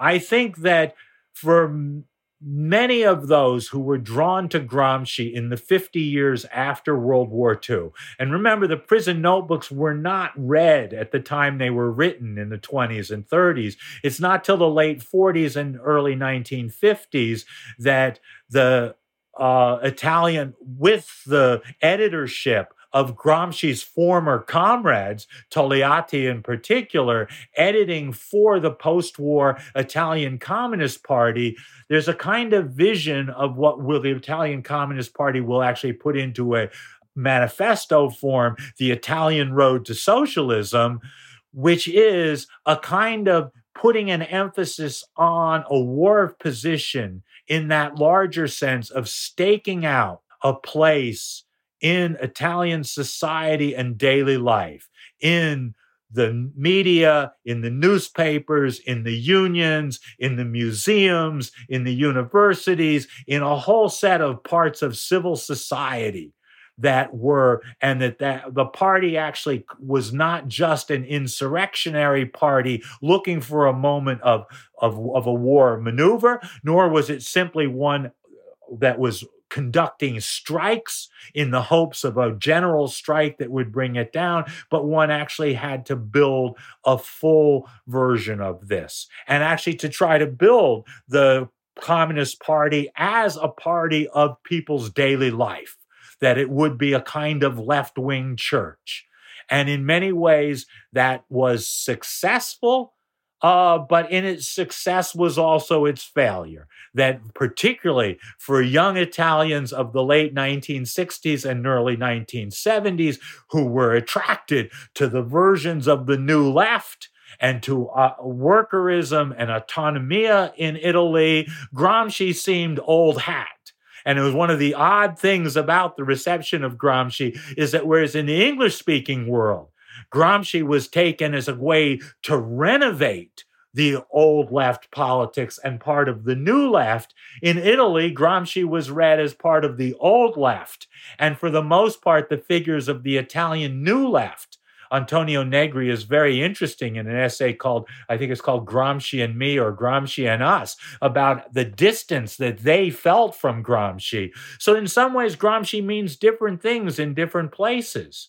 In other parts of the world, Gramsci will be seen all of a sudden as, in a weird way, being the one European Marxist who thought as a Southerner, who actually looked at the world from the South.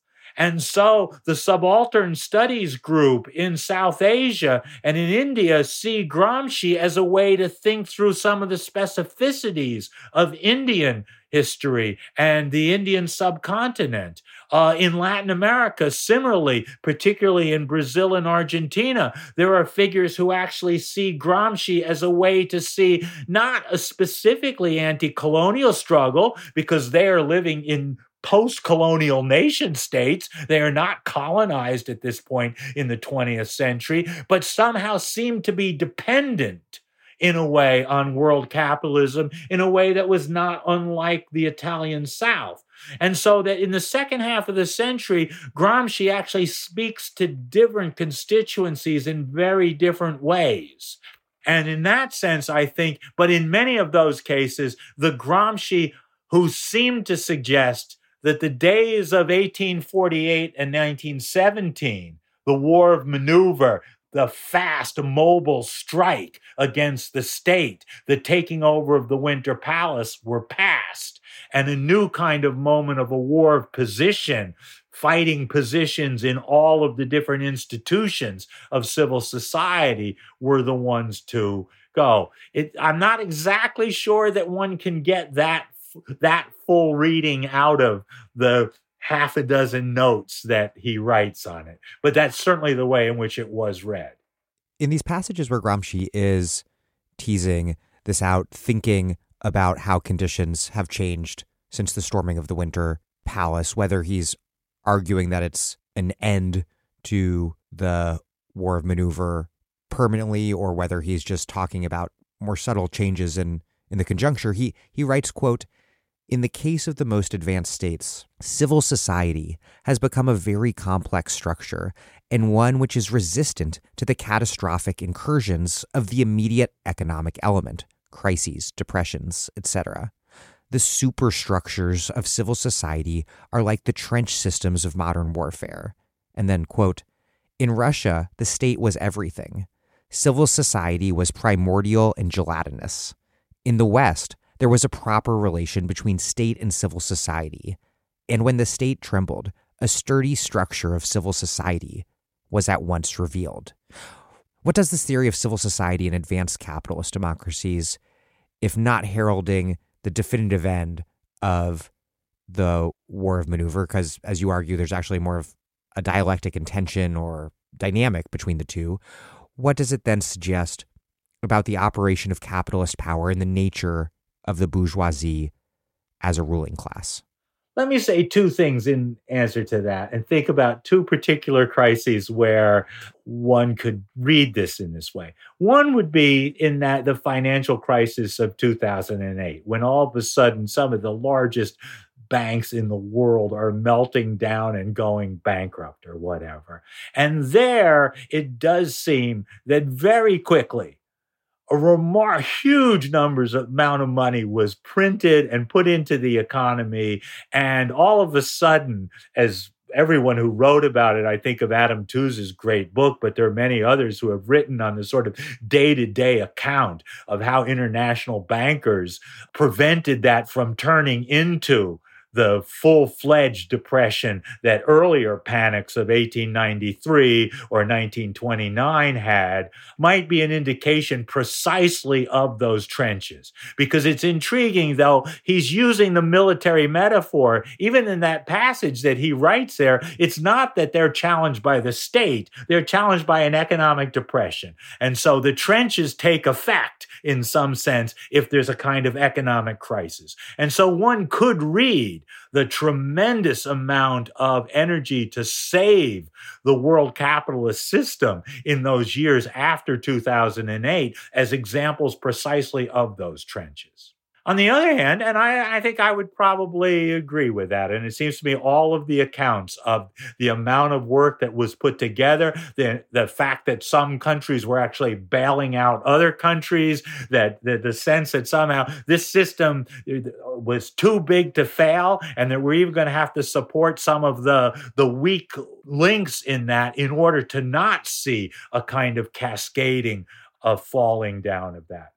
On the other hand, one would say, and here I'll take Gramsci's other side, which is Gramsci say the trouble with that kind of economism is that the after the fact history always sounds like it was going to always be the case. So one could say the same thing about January 6th. One could say, well, it was even when we were watching it on television, it seemed a farcical attempt at a coup in whatever kinds of things. It seemed like the craziest thing. People were just wandering around. There were indeed some people who had their weapons, and no doubt they were brought by Proud Boys or whatever and wanted to get in. But there were other people who just seemed like, and having been to many demonstrations, like they were there because it was the thing that was happening, and they're taking selfies and taking pictures, and it was the Q shaman was also there. It was a kind of strange combination. And one could say that indeed the trench systems of civil society prevented a right-wing coup and Trump taking over or whatever. But I think Gramsci would actually caution us, having lived with Mussolini, to say lots of things can happen. He says it absolutely directly. The end of that day could have been quite different. That all of a sudden there could have been, I won't even try to imagine the scenarios, but there are scenarios where indeed there was not the peaceful transfer of power from Trump to Biden in 2 weeks. And in fact, that some of the people who ended up lining up with Biden and finally seeing all of this and trying to marginalize Trump, and then all of a sudden McCarthy goes from one thing to another. You see how volatile it was, and indeed a few things that had gone differently, and that could have turned into America's March on Rome, with Mussolini, with Trump as the Mussolini figure. And so there is a sense that Gramsci wants to capture both halves of that. One has to actually think about the power of the trenches of civil society. Because after all, those states, the banks, other than the Federal Reserve and even are private entities or whatever. Those giant insurance companies are private entities. Twitter and all of those things are private entities. They're not state entities or whatever. Nonetheless, end up becoming the trenches that hold the state from falling at different points.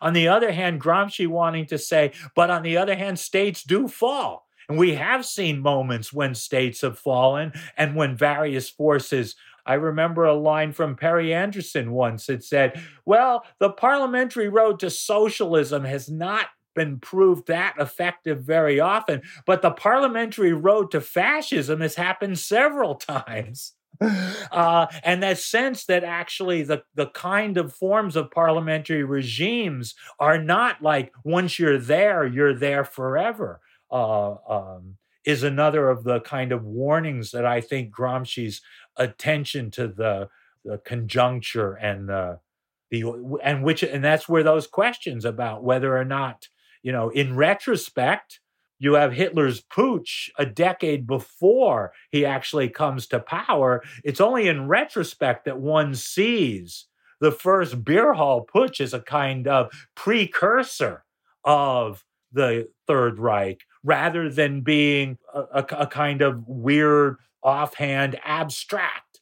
And that was going back to that earlier thing about whether a movement is an abstract movement or whether it's really an organic movement. The abstract movements are the ones that have the manifestos. They've got a bunch of people, but it never goes anywhere.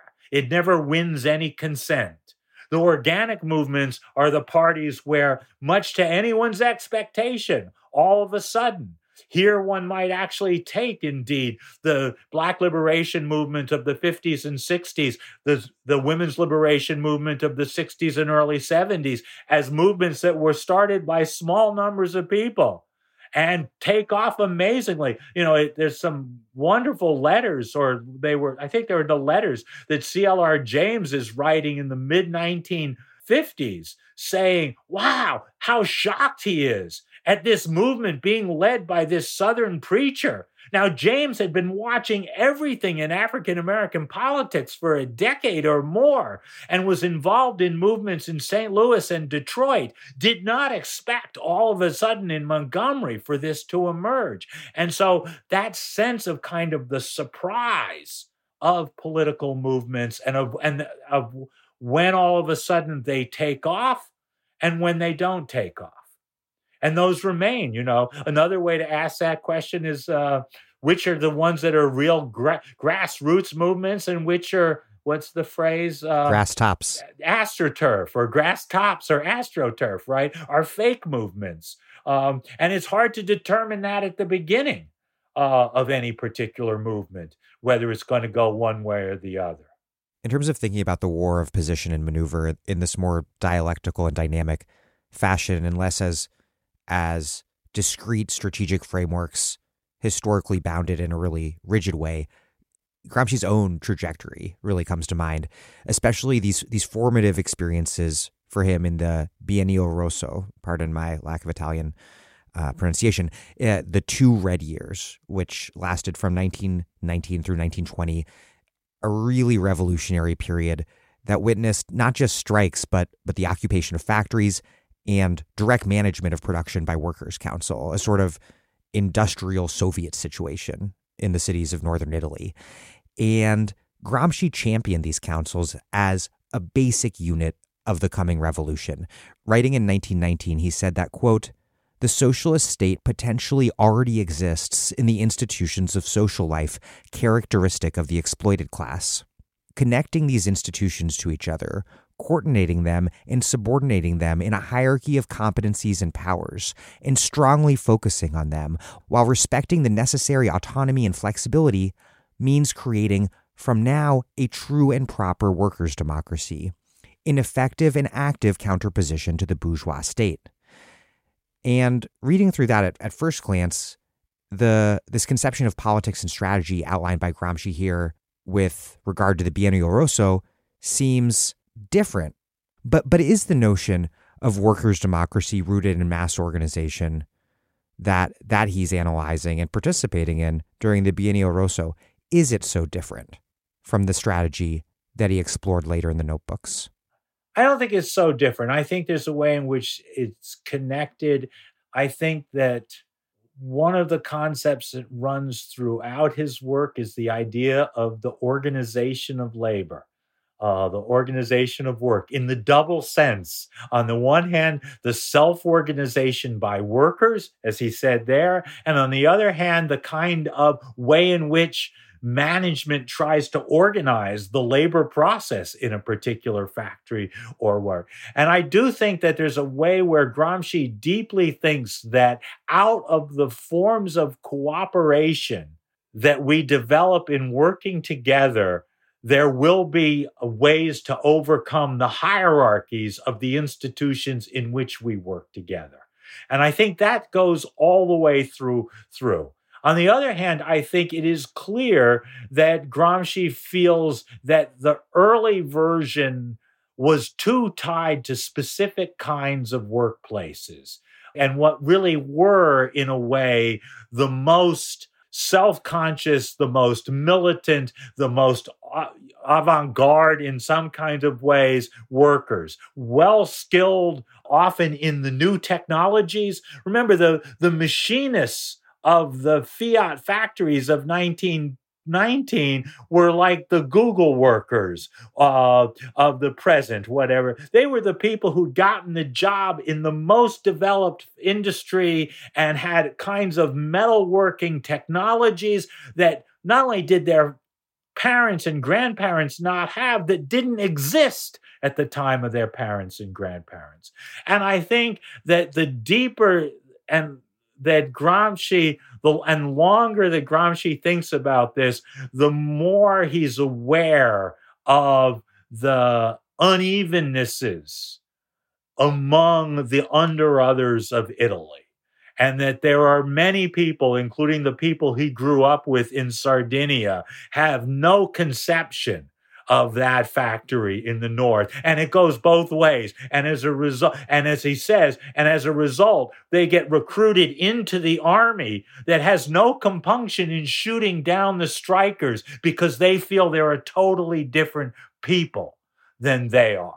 And I think that Gramsci becomes deeper and deeper sense of the disparities among just the working people of the peninsula, and then the working people across the world in that kind of way. And even now, the world that we live in has the radical juxtaposition that we all daily work with in the US, machines that have been built and crafted by people on the other side of the world who we have no day-to-day contact with and their daily life. And that's just the products, the various Apple and other products, the iPhones, the televisions, all of those kinds of things that are coming out of factories that have moved across the world. But even the services, those call centers that have been offshored, have meant that actually we are in intimate connection with people around the world because of the things and services we use day to day.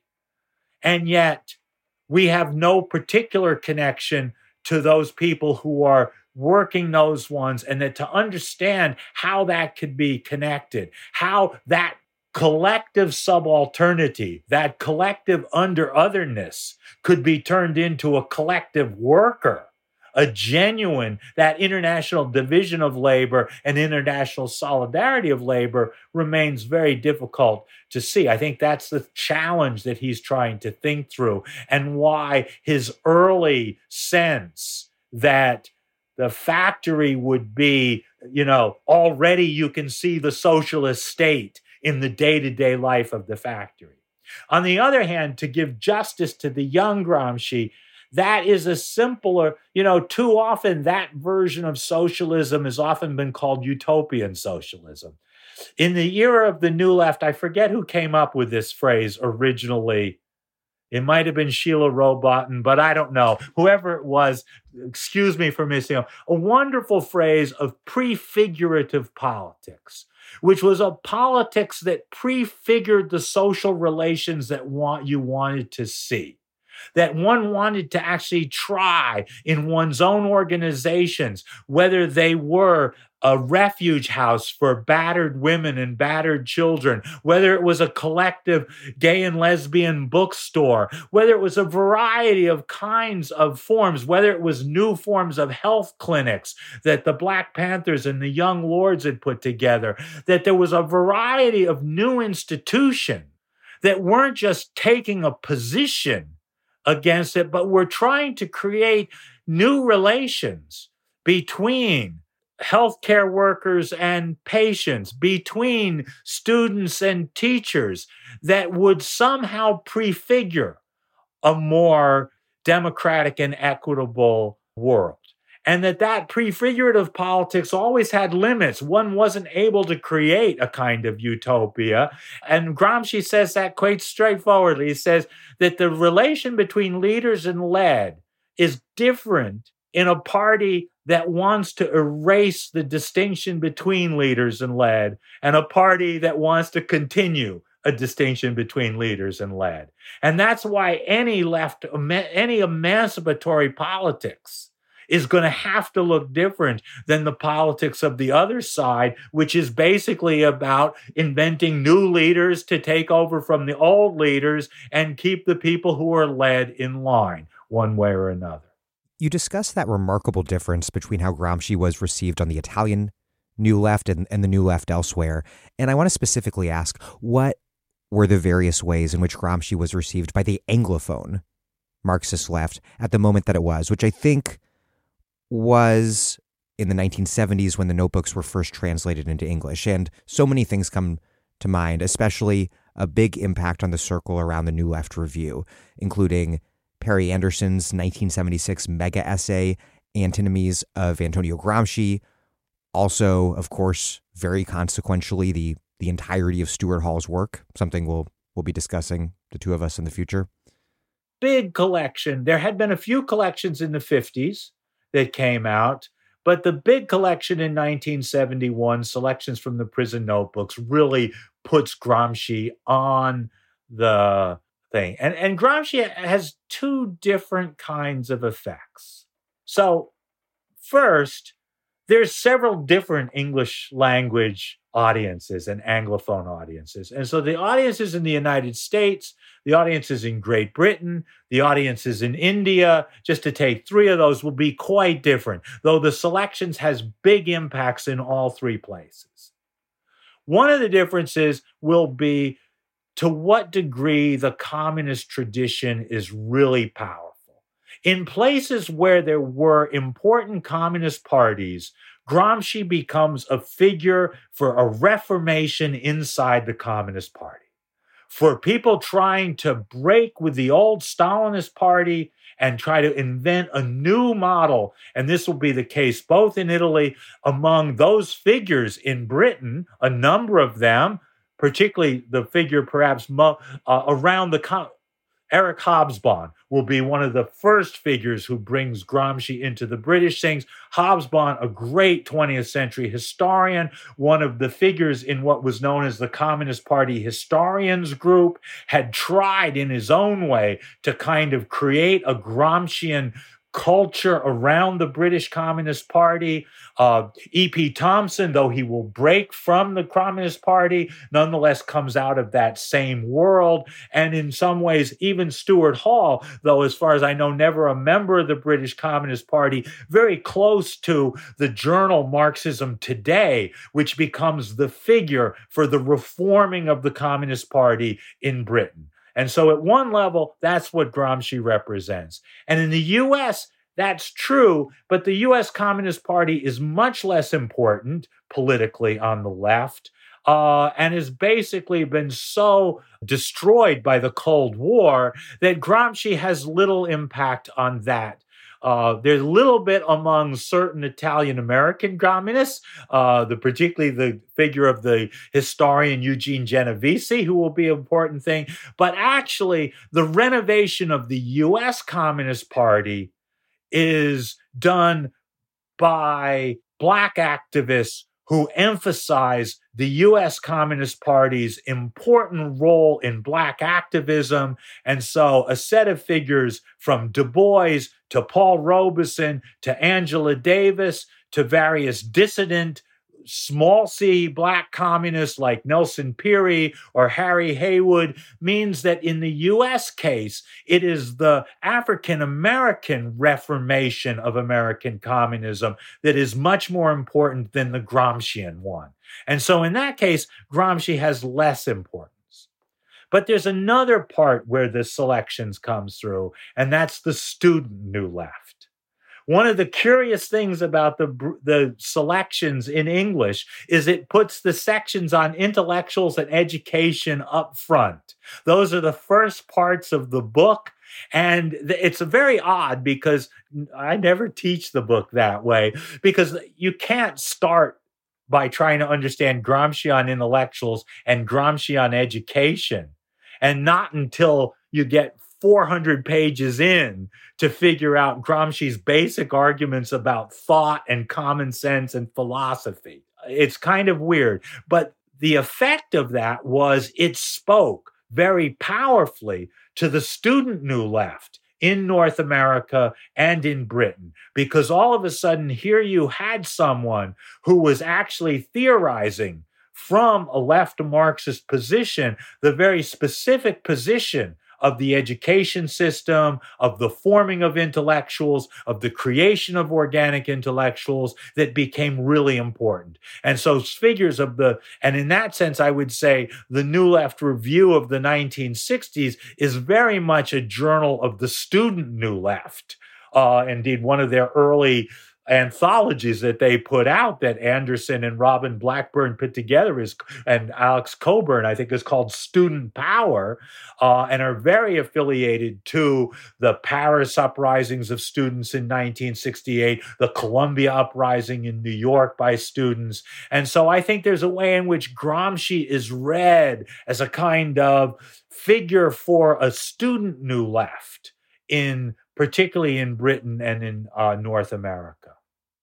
To get a little deeper into one aspect of that last answer, what was Eurocommunism? And how has Gramsci's influence on it been viewed? Because I think it's often been castigated for a certain kind of reformism. Is that fair? And why does Gramsci, either way, lend himself to those sorts of interpretations, both from admirers and detractors? Yeah, well, boy, this is a big issue. And I must say, I spent a lot of time thinking about it back in the 1970s when the heyday of Eurocommunism. Let's see if I can summarize it for this moment. I think that basically Eurocommunism is the moment in the 60s and 70s when the communist parties are realizing that they have to establish themselves as legitimate actors in a competitive parliamentary system if they want to remain as mass parties, rather than tie themselves to the Leninist hope as it was seen at that moment, a Leninist hope of overthrowing the state. That one actually wanted to be elected to state power, not overthrow the state. And as a result, in the French party, and there's a battle inside all of the parties about whether to stay with the old version or to move to the new version.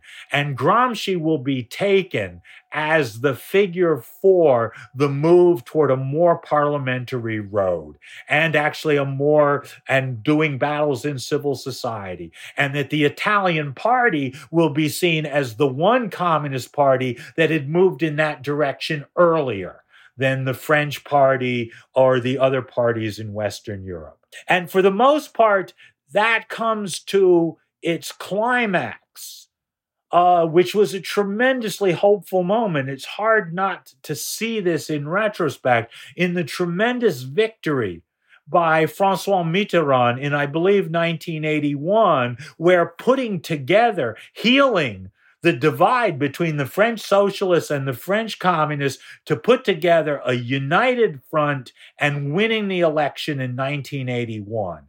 And at the time, it was conceivable that Mitterrand's election was as much a promise of the future as Reagan and Thatcher's elections in Britain and America were.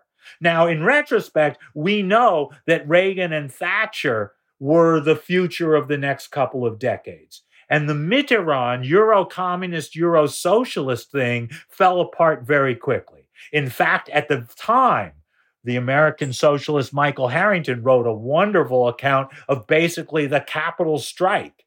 International capital pulled their money out, disinvested from France, and basically said, you cannot create a French socialism on your own, or else we will put France under.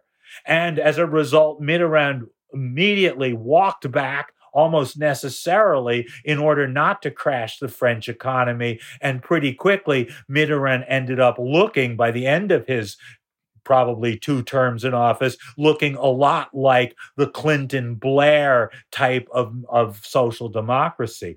But that was, in some ways, it's a kind of ideologism to criticize those social democrats for the failure of their imagination, when in fact the situation that they were actually defeated, that it was a kind of compromise, that Mitterrand's original hope was actually more a kind of hope of fulfilling the hopes of 1968 in 1981, rather than being the pallbearer of the hopes of 1968 by the end of that. And so that's why, for me, the moment of Gramsci's greatest popularity clearly was in the 70s and 80s, when the idea of a reform, of a socialism that was left of social democracy and a communism that was not the old Stalinist thing could come together. Some people called it Euro-socialism, some called it Euro-communism. In Donald Sassoon's great 1,000-page history, 100 years of European socialism, he sees that moment in 1978-79 as the moment of the highest success of European socialism and communism, but also the moment when it then loses very quickly to the forces of neoliberal capital and the new kind of hegemony that Reagan and Thatcher represent in the early 80s. More recently, what have theorists of left populism like Ernesto Laclau and Chantal Mouffe drawn from Gramsci? And then what sort of politics, most notably but not exclusively Podemos in Spain, what sort of politics did their Gramscianism make for? And maybe then how did that compare to the Euro-communist experience? It depends what you mean by populism. The difficulties that I have with the Laclau and Mouffe versions of taking up Gramsci is that they tied Gramsci's thought with a kind of specifically postmodern attention to the politics of discourse, and indeed discourse as politics. And then as a result, and you see this as early as Laclau's, I think, first book on politics and ideology in Marxist theory, of a sense that populism is a politics that creates an ideological alliance around the people against the power block. And as a result, it can go in a lot of different ways, because one can articulate the power block in different ways and one can articulate the people in different ways. But in some sense, their argument, which is a very powerful argument, is that in modern societies, and particularly in parliamentary electoral societies, whether or not they are democratic, but they actually have the institution of elections, you can't win elections by being against the people. If you want to win an election, you actually have to say you're on the side of the people. And so as a result, that a kind of discourse, and there's a powerful and really interesting argument by Adam Przeworski about what happens to a labor party, that if indeed you are actually announcing that your party is the party of workers and the party, say, of industrial workers, at a point where industrial workers are only 20% of the population, it's very difficult to hold on to a labor or worker identity and win a majority of the people. And so to actually have a people's identity, to be the 99% rather than the 1%, is a majoritarian strategy in electoral systems that require majorities.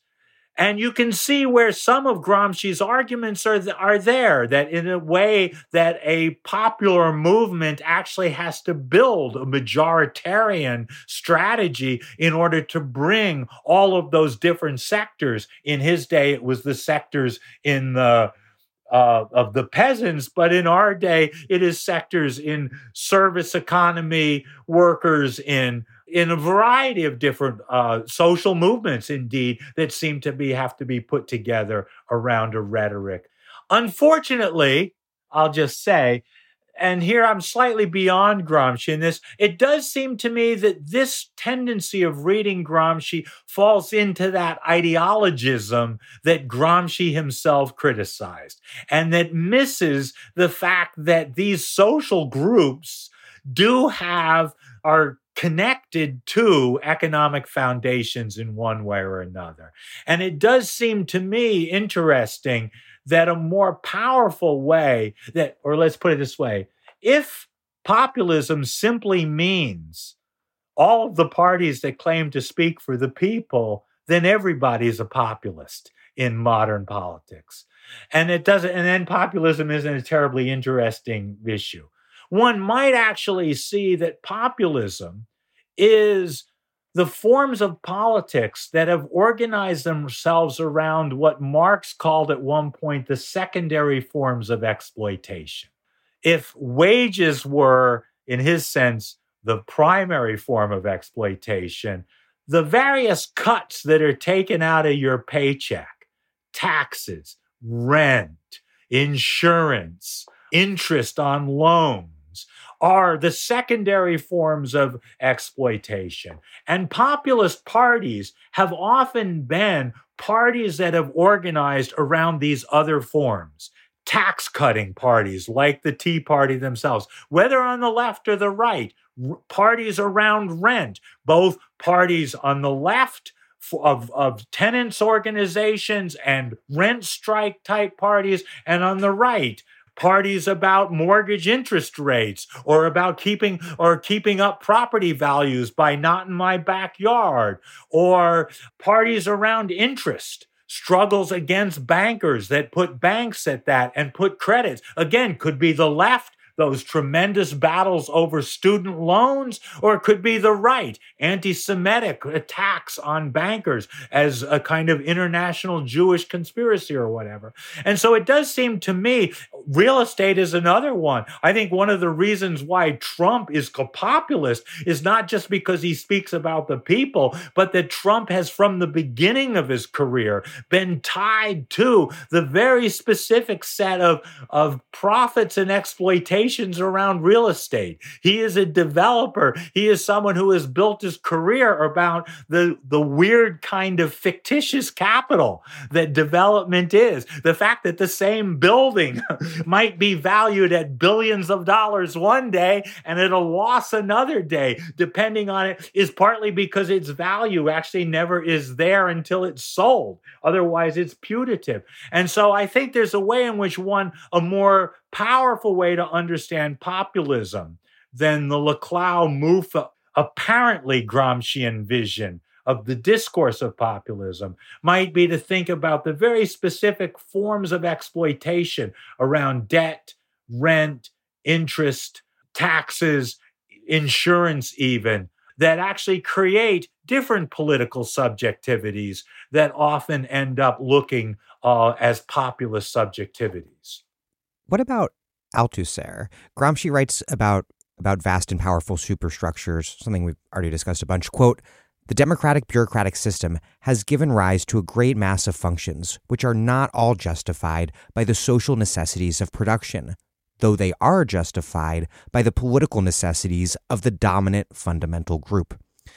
This is an idea later picked up by Althusser with his argument about the critical role of what he calls ideological state apparatuses, churches, newspapers, television, schools, whatever, the role that they play in reproducing the relations of production in society. How does Althusser draw on Gramsci, and where does he innovate or contradict? Well, that's interesting. One is, I think he does, let's say, and remember there's two halves to that Althusser argument, which is that these ideological state apparatuses, which you just mentioned, are also complemented by the repressive state apparatuses, the apparatuses of police and army and prisons. And for Althusser, there's a kind of dialectic. There's two halves that I think of as Althusser's contribution to this. And one half is clearly Gramscian. And that is the half where he's taking up Gramsci's idea that there are apparatuses of hegemony And even Gramsci's discussions at various points that some of them are more coercive and some of them are more consensual, and is then developing it into this model of repressive state apparatuses and ideological state apparatuses. And like Gramsci, he takes the state as a kind of wide thing that includes a whole bunch of private civil society entities. And so that the press would be a state apparatus, even though in some countries there is a state broadcasting system, and in other countries there are private journalistic corporations. And so in that part, I think Althusser is actually a good example of elements of that new left and the student-associated new left who really used Gramsci to rethink the complexity of the structures of developed capitalist states. The other half of Althusser is really quite un-Gramscian, which is to say, ideology not as a set of apparatuses, but as a psychic structure. And here, Althusser, like many of his generation of the New Left, drew on the prestige of psychoanalysis to kind of have almost and Lacanian psychoanalysis, to have an almost kind of psychoanalytic way of understanding that ideology. That ideology isn't just a bunch of beliefs in your head, it's actually the process of constructing subjects that is a kind of deep psychic structure. And that is very powerful and had tremendous influence for decades in a variety of post-Althusserian forms of thought, even some that gave up on Althusser specifically. But I think that's actually a long way from Gramsci. And there's another moment that Gramsci seems, to a 21st century mind, untouched pretty much by the Freudian and psychoanalytic rethinking of the complexities of the psyche.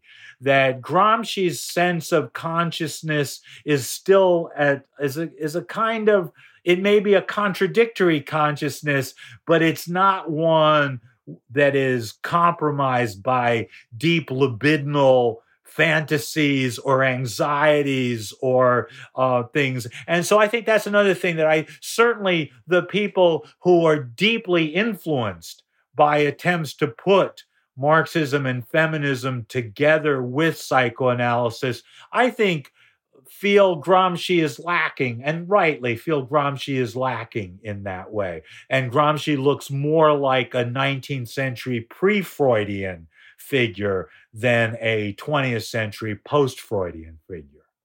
In recent years, a number of socialist thinkers have picked up where Gramsci left off, and I'm particularly thinking of Gabriel Wynant's work on emergent forms of class composition and what sort of coalitional possibilities they hold out.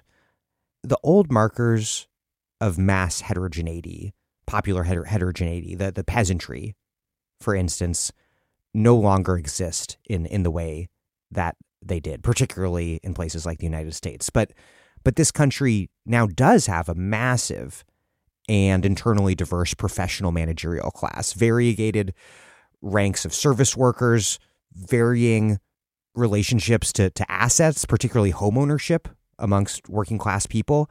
There are so many marks of contradictory differentiation. What resources would Gramsci have for thinking about this motley class composition, and what sorts of working class coalitions might his thinking help us think through developing under present conditions? I think he puts us on our own and has us do work like what Gabe has done, which is to actually try to understand the relation of the organic, in the case of the next shift, that long shift of Pittsburgh from being a steel town to Pittsburgh being a hospital town, a long kind of organic shift. And at the same time, at various stages in that, the different conjunctural political battles that took place, the way in which that is lived, not just as different kinds of occupations, but as he finds out in his various interviews, even in the shift in the same families, as the next generation takes different kinds of jobs than their parents did, or people who have moved from other places into a city that had been seen as a dying city in the early part of, as that book stretches from the 1950s to the present, to a city which is seen now as a kind of growing city in many kinds of ways. I think Gramsci is the two things that he's useful on. One is to actually, and even I have to remind myself of this, I've used this word too often as workers, to remember that one of the usefulnesses of the subaltern, of the under others, is to break up our own reified notions of who counts as workers, who counts as these different jobs. That in some sense, that the first step, he says, in looking at any social movement is to figure out who are the composition of the people who make up this thing, and not to assume in advance that you know that composition. Because that, just figuring out the composition of different social groups and social movements is a crucial one. Where those lines are drawn, exactly the question between the line between homeowners and renters. I've seen someone once wrote that the basic line in the U.S. is between those who can get a credit card and those who can't get a credit card. That kind of credit worthiness is actually, in a sense, that the credit card becomes a signal of a certain kind of form of exploitation and hierarchy.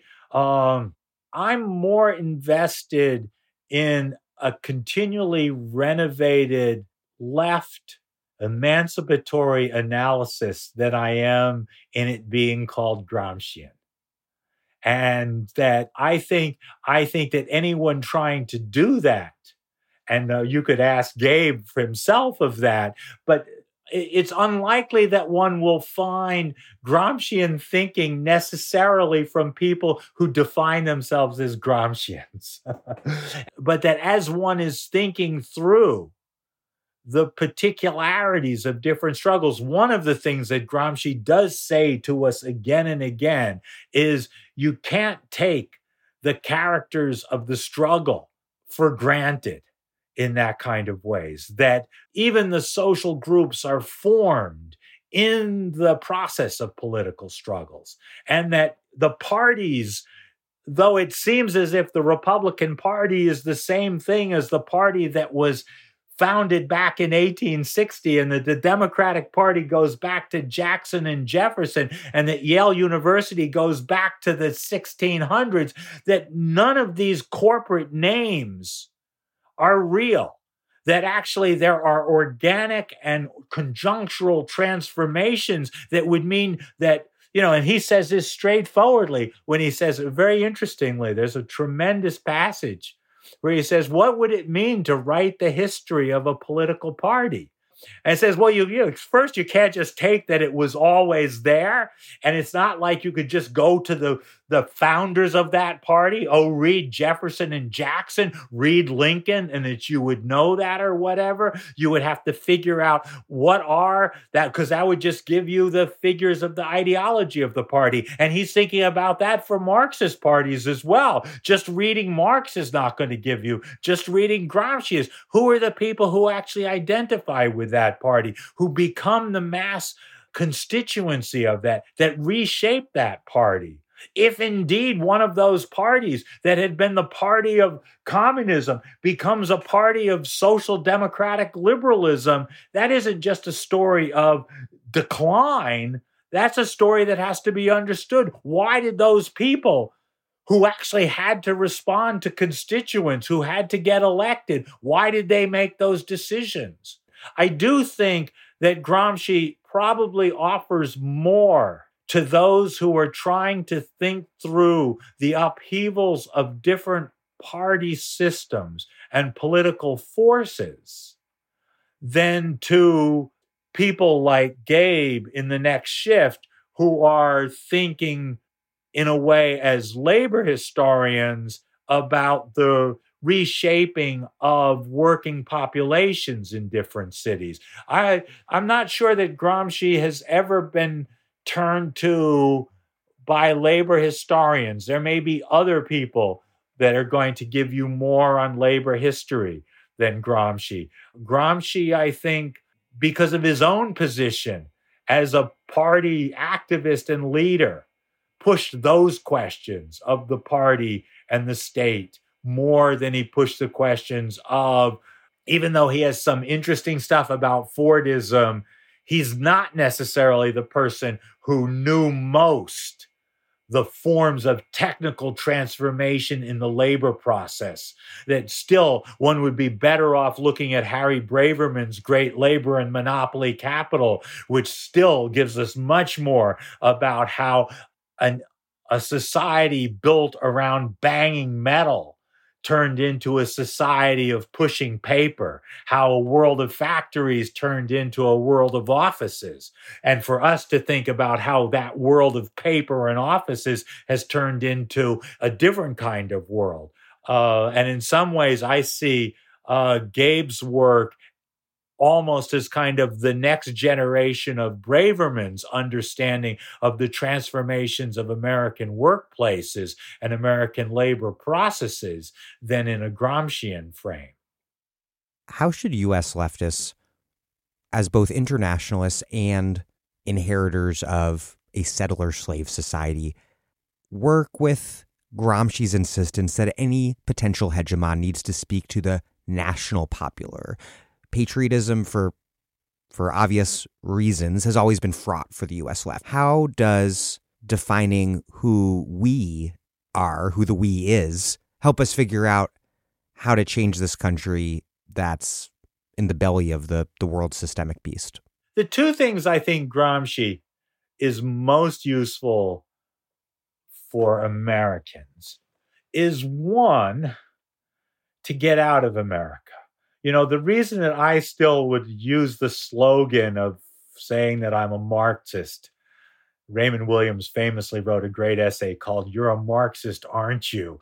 And he said that most of the times he didn't think of himself as a Marxist, but when someone accused him, "You're a Marxist, aren't you?" he then felt, yes, obviously, because it meant something as a kind of, that someone was drawing that line. And I feel a similar kind of thing, that one of the powers of Marxism for people on the U.S. left is it is an international discourse that forces you to learn other languages, other national traditions, other political traditions, and not think that American politics is all that there is to politics.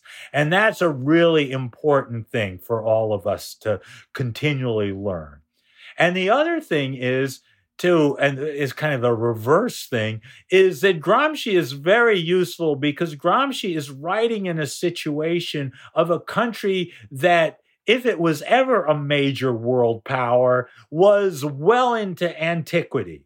And where Gramsci writes most of his thing about a society where there was no hegemonic party. And whereas in the U.S., where if we say U.S. hegemony or capitalist hegemony or what Republican hegemony, those seem to be like set in stone.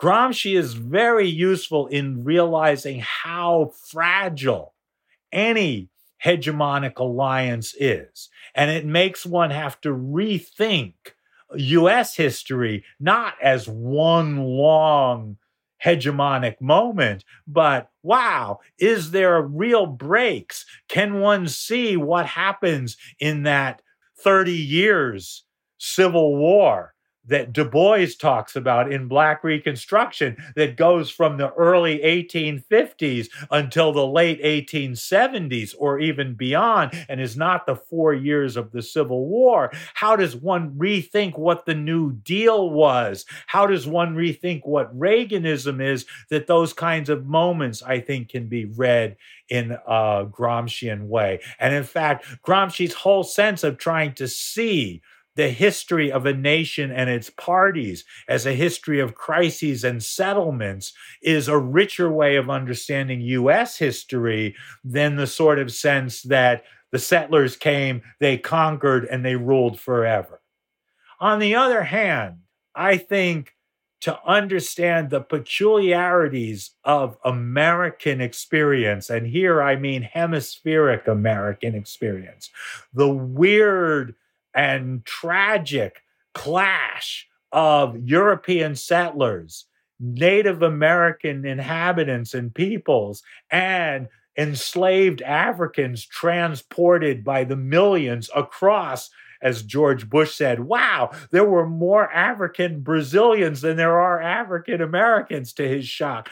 That there is, I think, something about American exceptionalism, about the settler, enslaved, and indigenous histories of the Americas that Gramsci hardly grasped.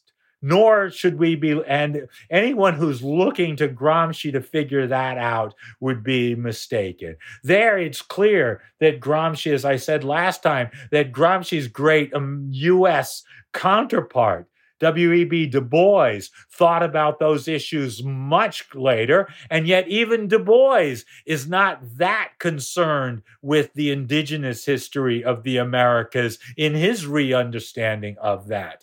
I think we still have to write those histories in the U.S. and across those U.S. boundaries. I think that the comparisons that do not either assimilate U.S. to Brazilian experience nor Brazilian to U.S. experience, but think as seriously about the parallels and differences between the Brazilian and the U.S., just to take the case of two large nations on either of the two continents.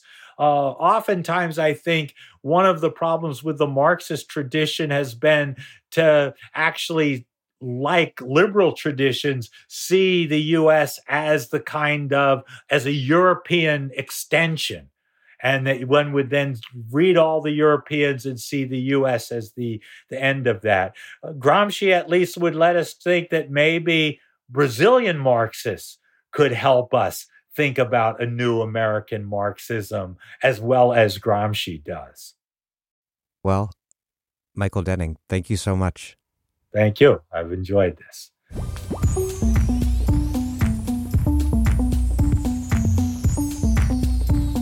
This was the second and final part of my interview with Michael Denning on Antonio Gramsci. Michael Denning is a professor in the American Studies program and the program in Ethnicity, Race, and Migration at Yale University, and coordinates the Yale Working Group on Globalization and Culture. His books include Noise Uprising, The Audio Politics of a World Musical Revolution, Culture in the Age of Three Worlds, and The Cultural Front, The Laboring of American Culture in the 20th Century. He will be back soon for a series of interviews on Stuart Hall. Thank you for listening to The Dig from Jacobin Magazine. As Marx once said, after noting that upon the different forms of property, upon the social conditions of existence, rises an entire superstructure of distinct and peculiarly formed sentiments, illusions, modes of thought, and views of life. The entire class creates and forms them out of its material foundations and out of the corresponding social relations. While other podcasts similarly interpreted the world in various ways, our point is to change it. We're posting new episodes every week. The Dig was produced by Alex Lewis. Our associate producer is Jackson Roach. We are recorded at WBRU in Providence. Music by Jeffrey Brodsky. Our communications coordinators are Tamuz Frankel and Sylvia Atwood. Our senior advisors are Thea Riafrancos and Ben Mabey. Check out our vast archives at thedigradio.com. Follow us on Twitter at thedigradio, and please do find us wherever you get podcasts and subscribe. If you're on iTunes, please also rate and review us. So those reviews help introduce us to new listeners. But what really does that is you telling your friends about the podcast. Please make propaganda for us. And do find us at patreon.com and make a monthly contribution to keep this operation up and running strong. Even a few bucks a month is huge.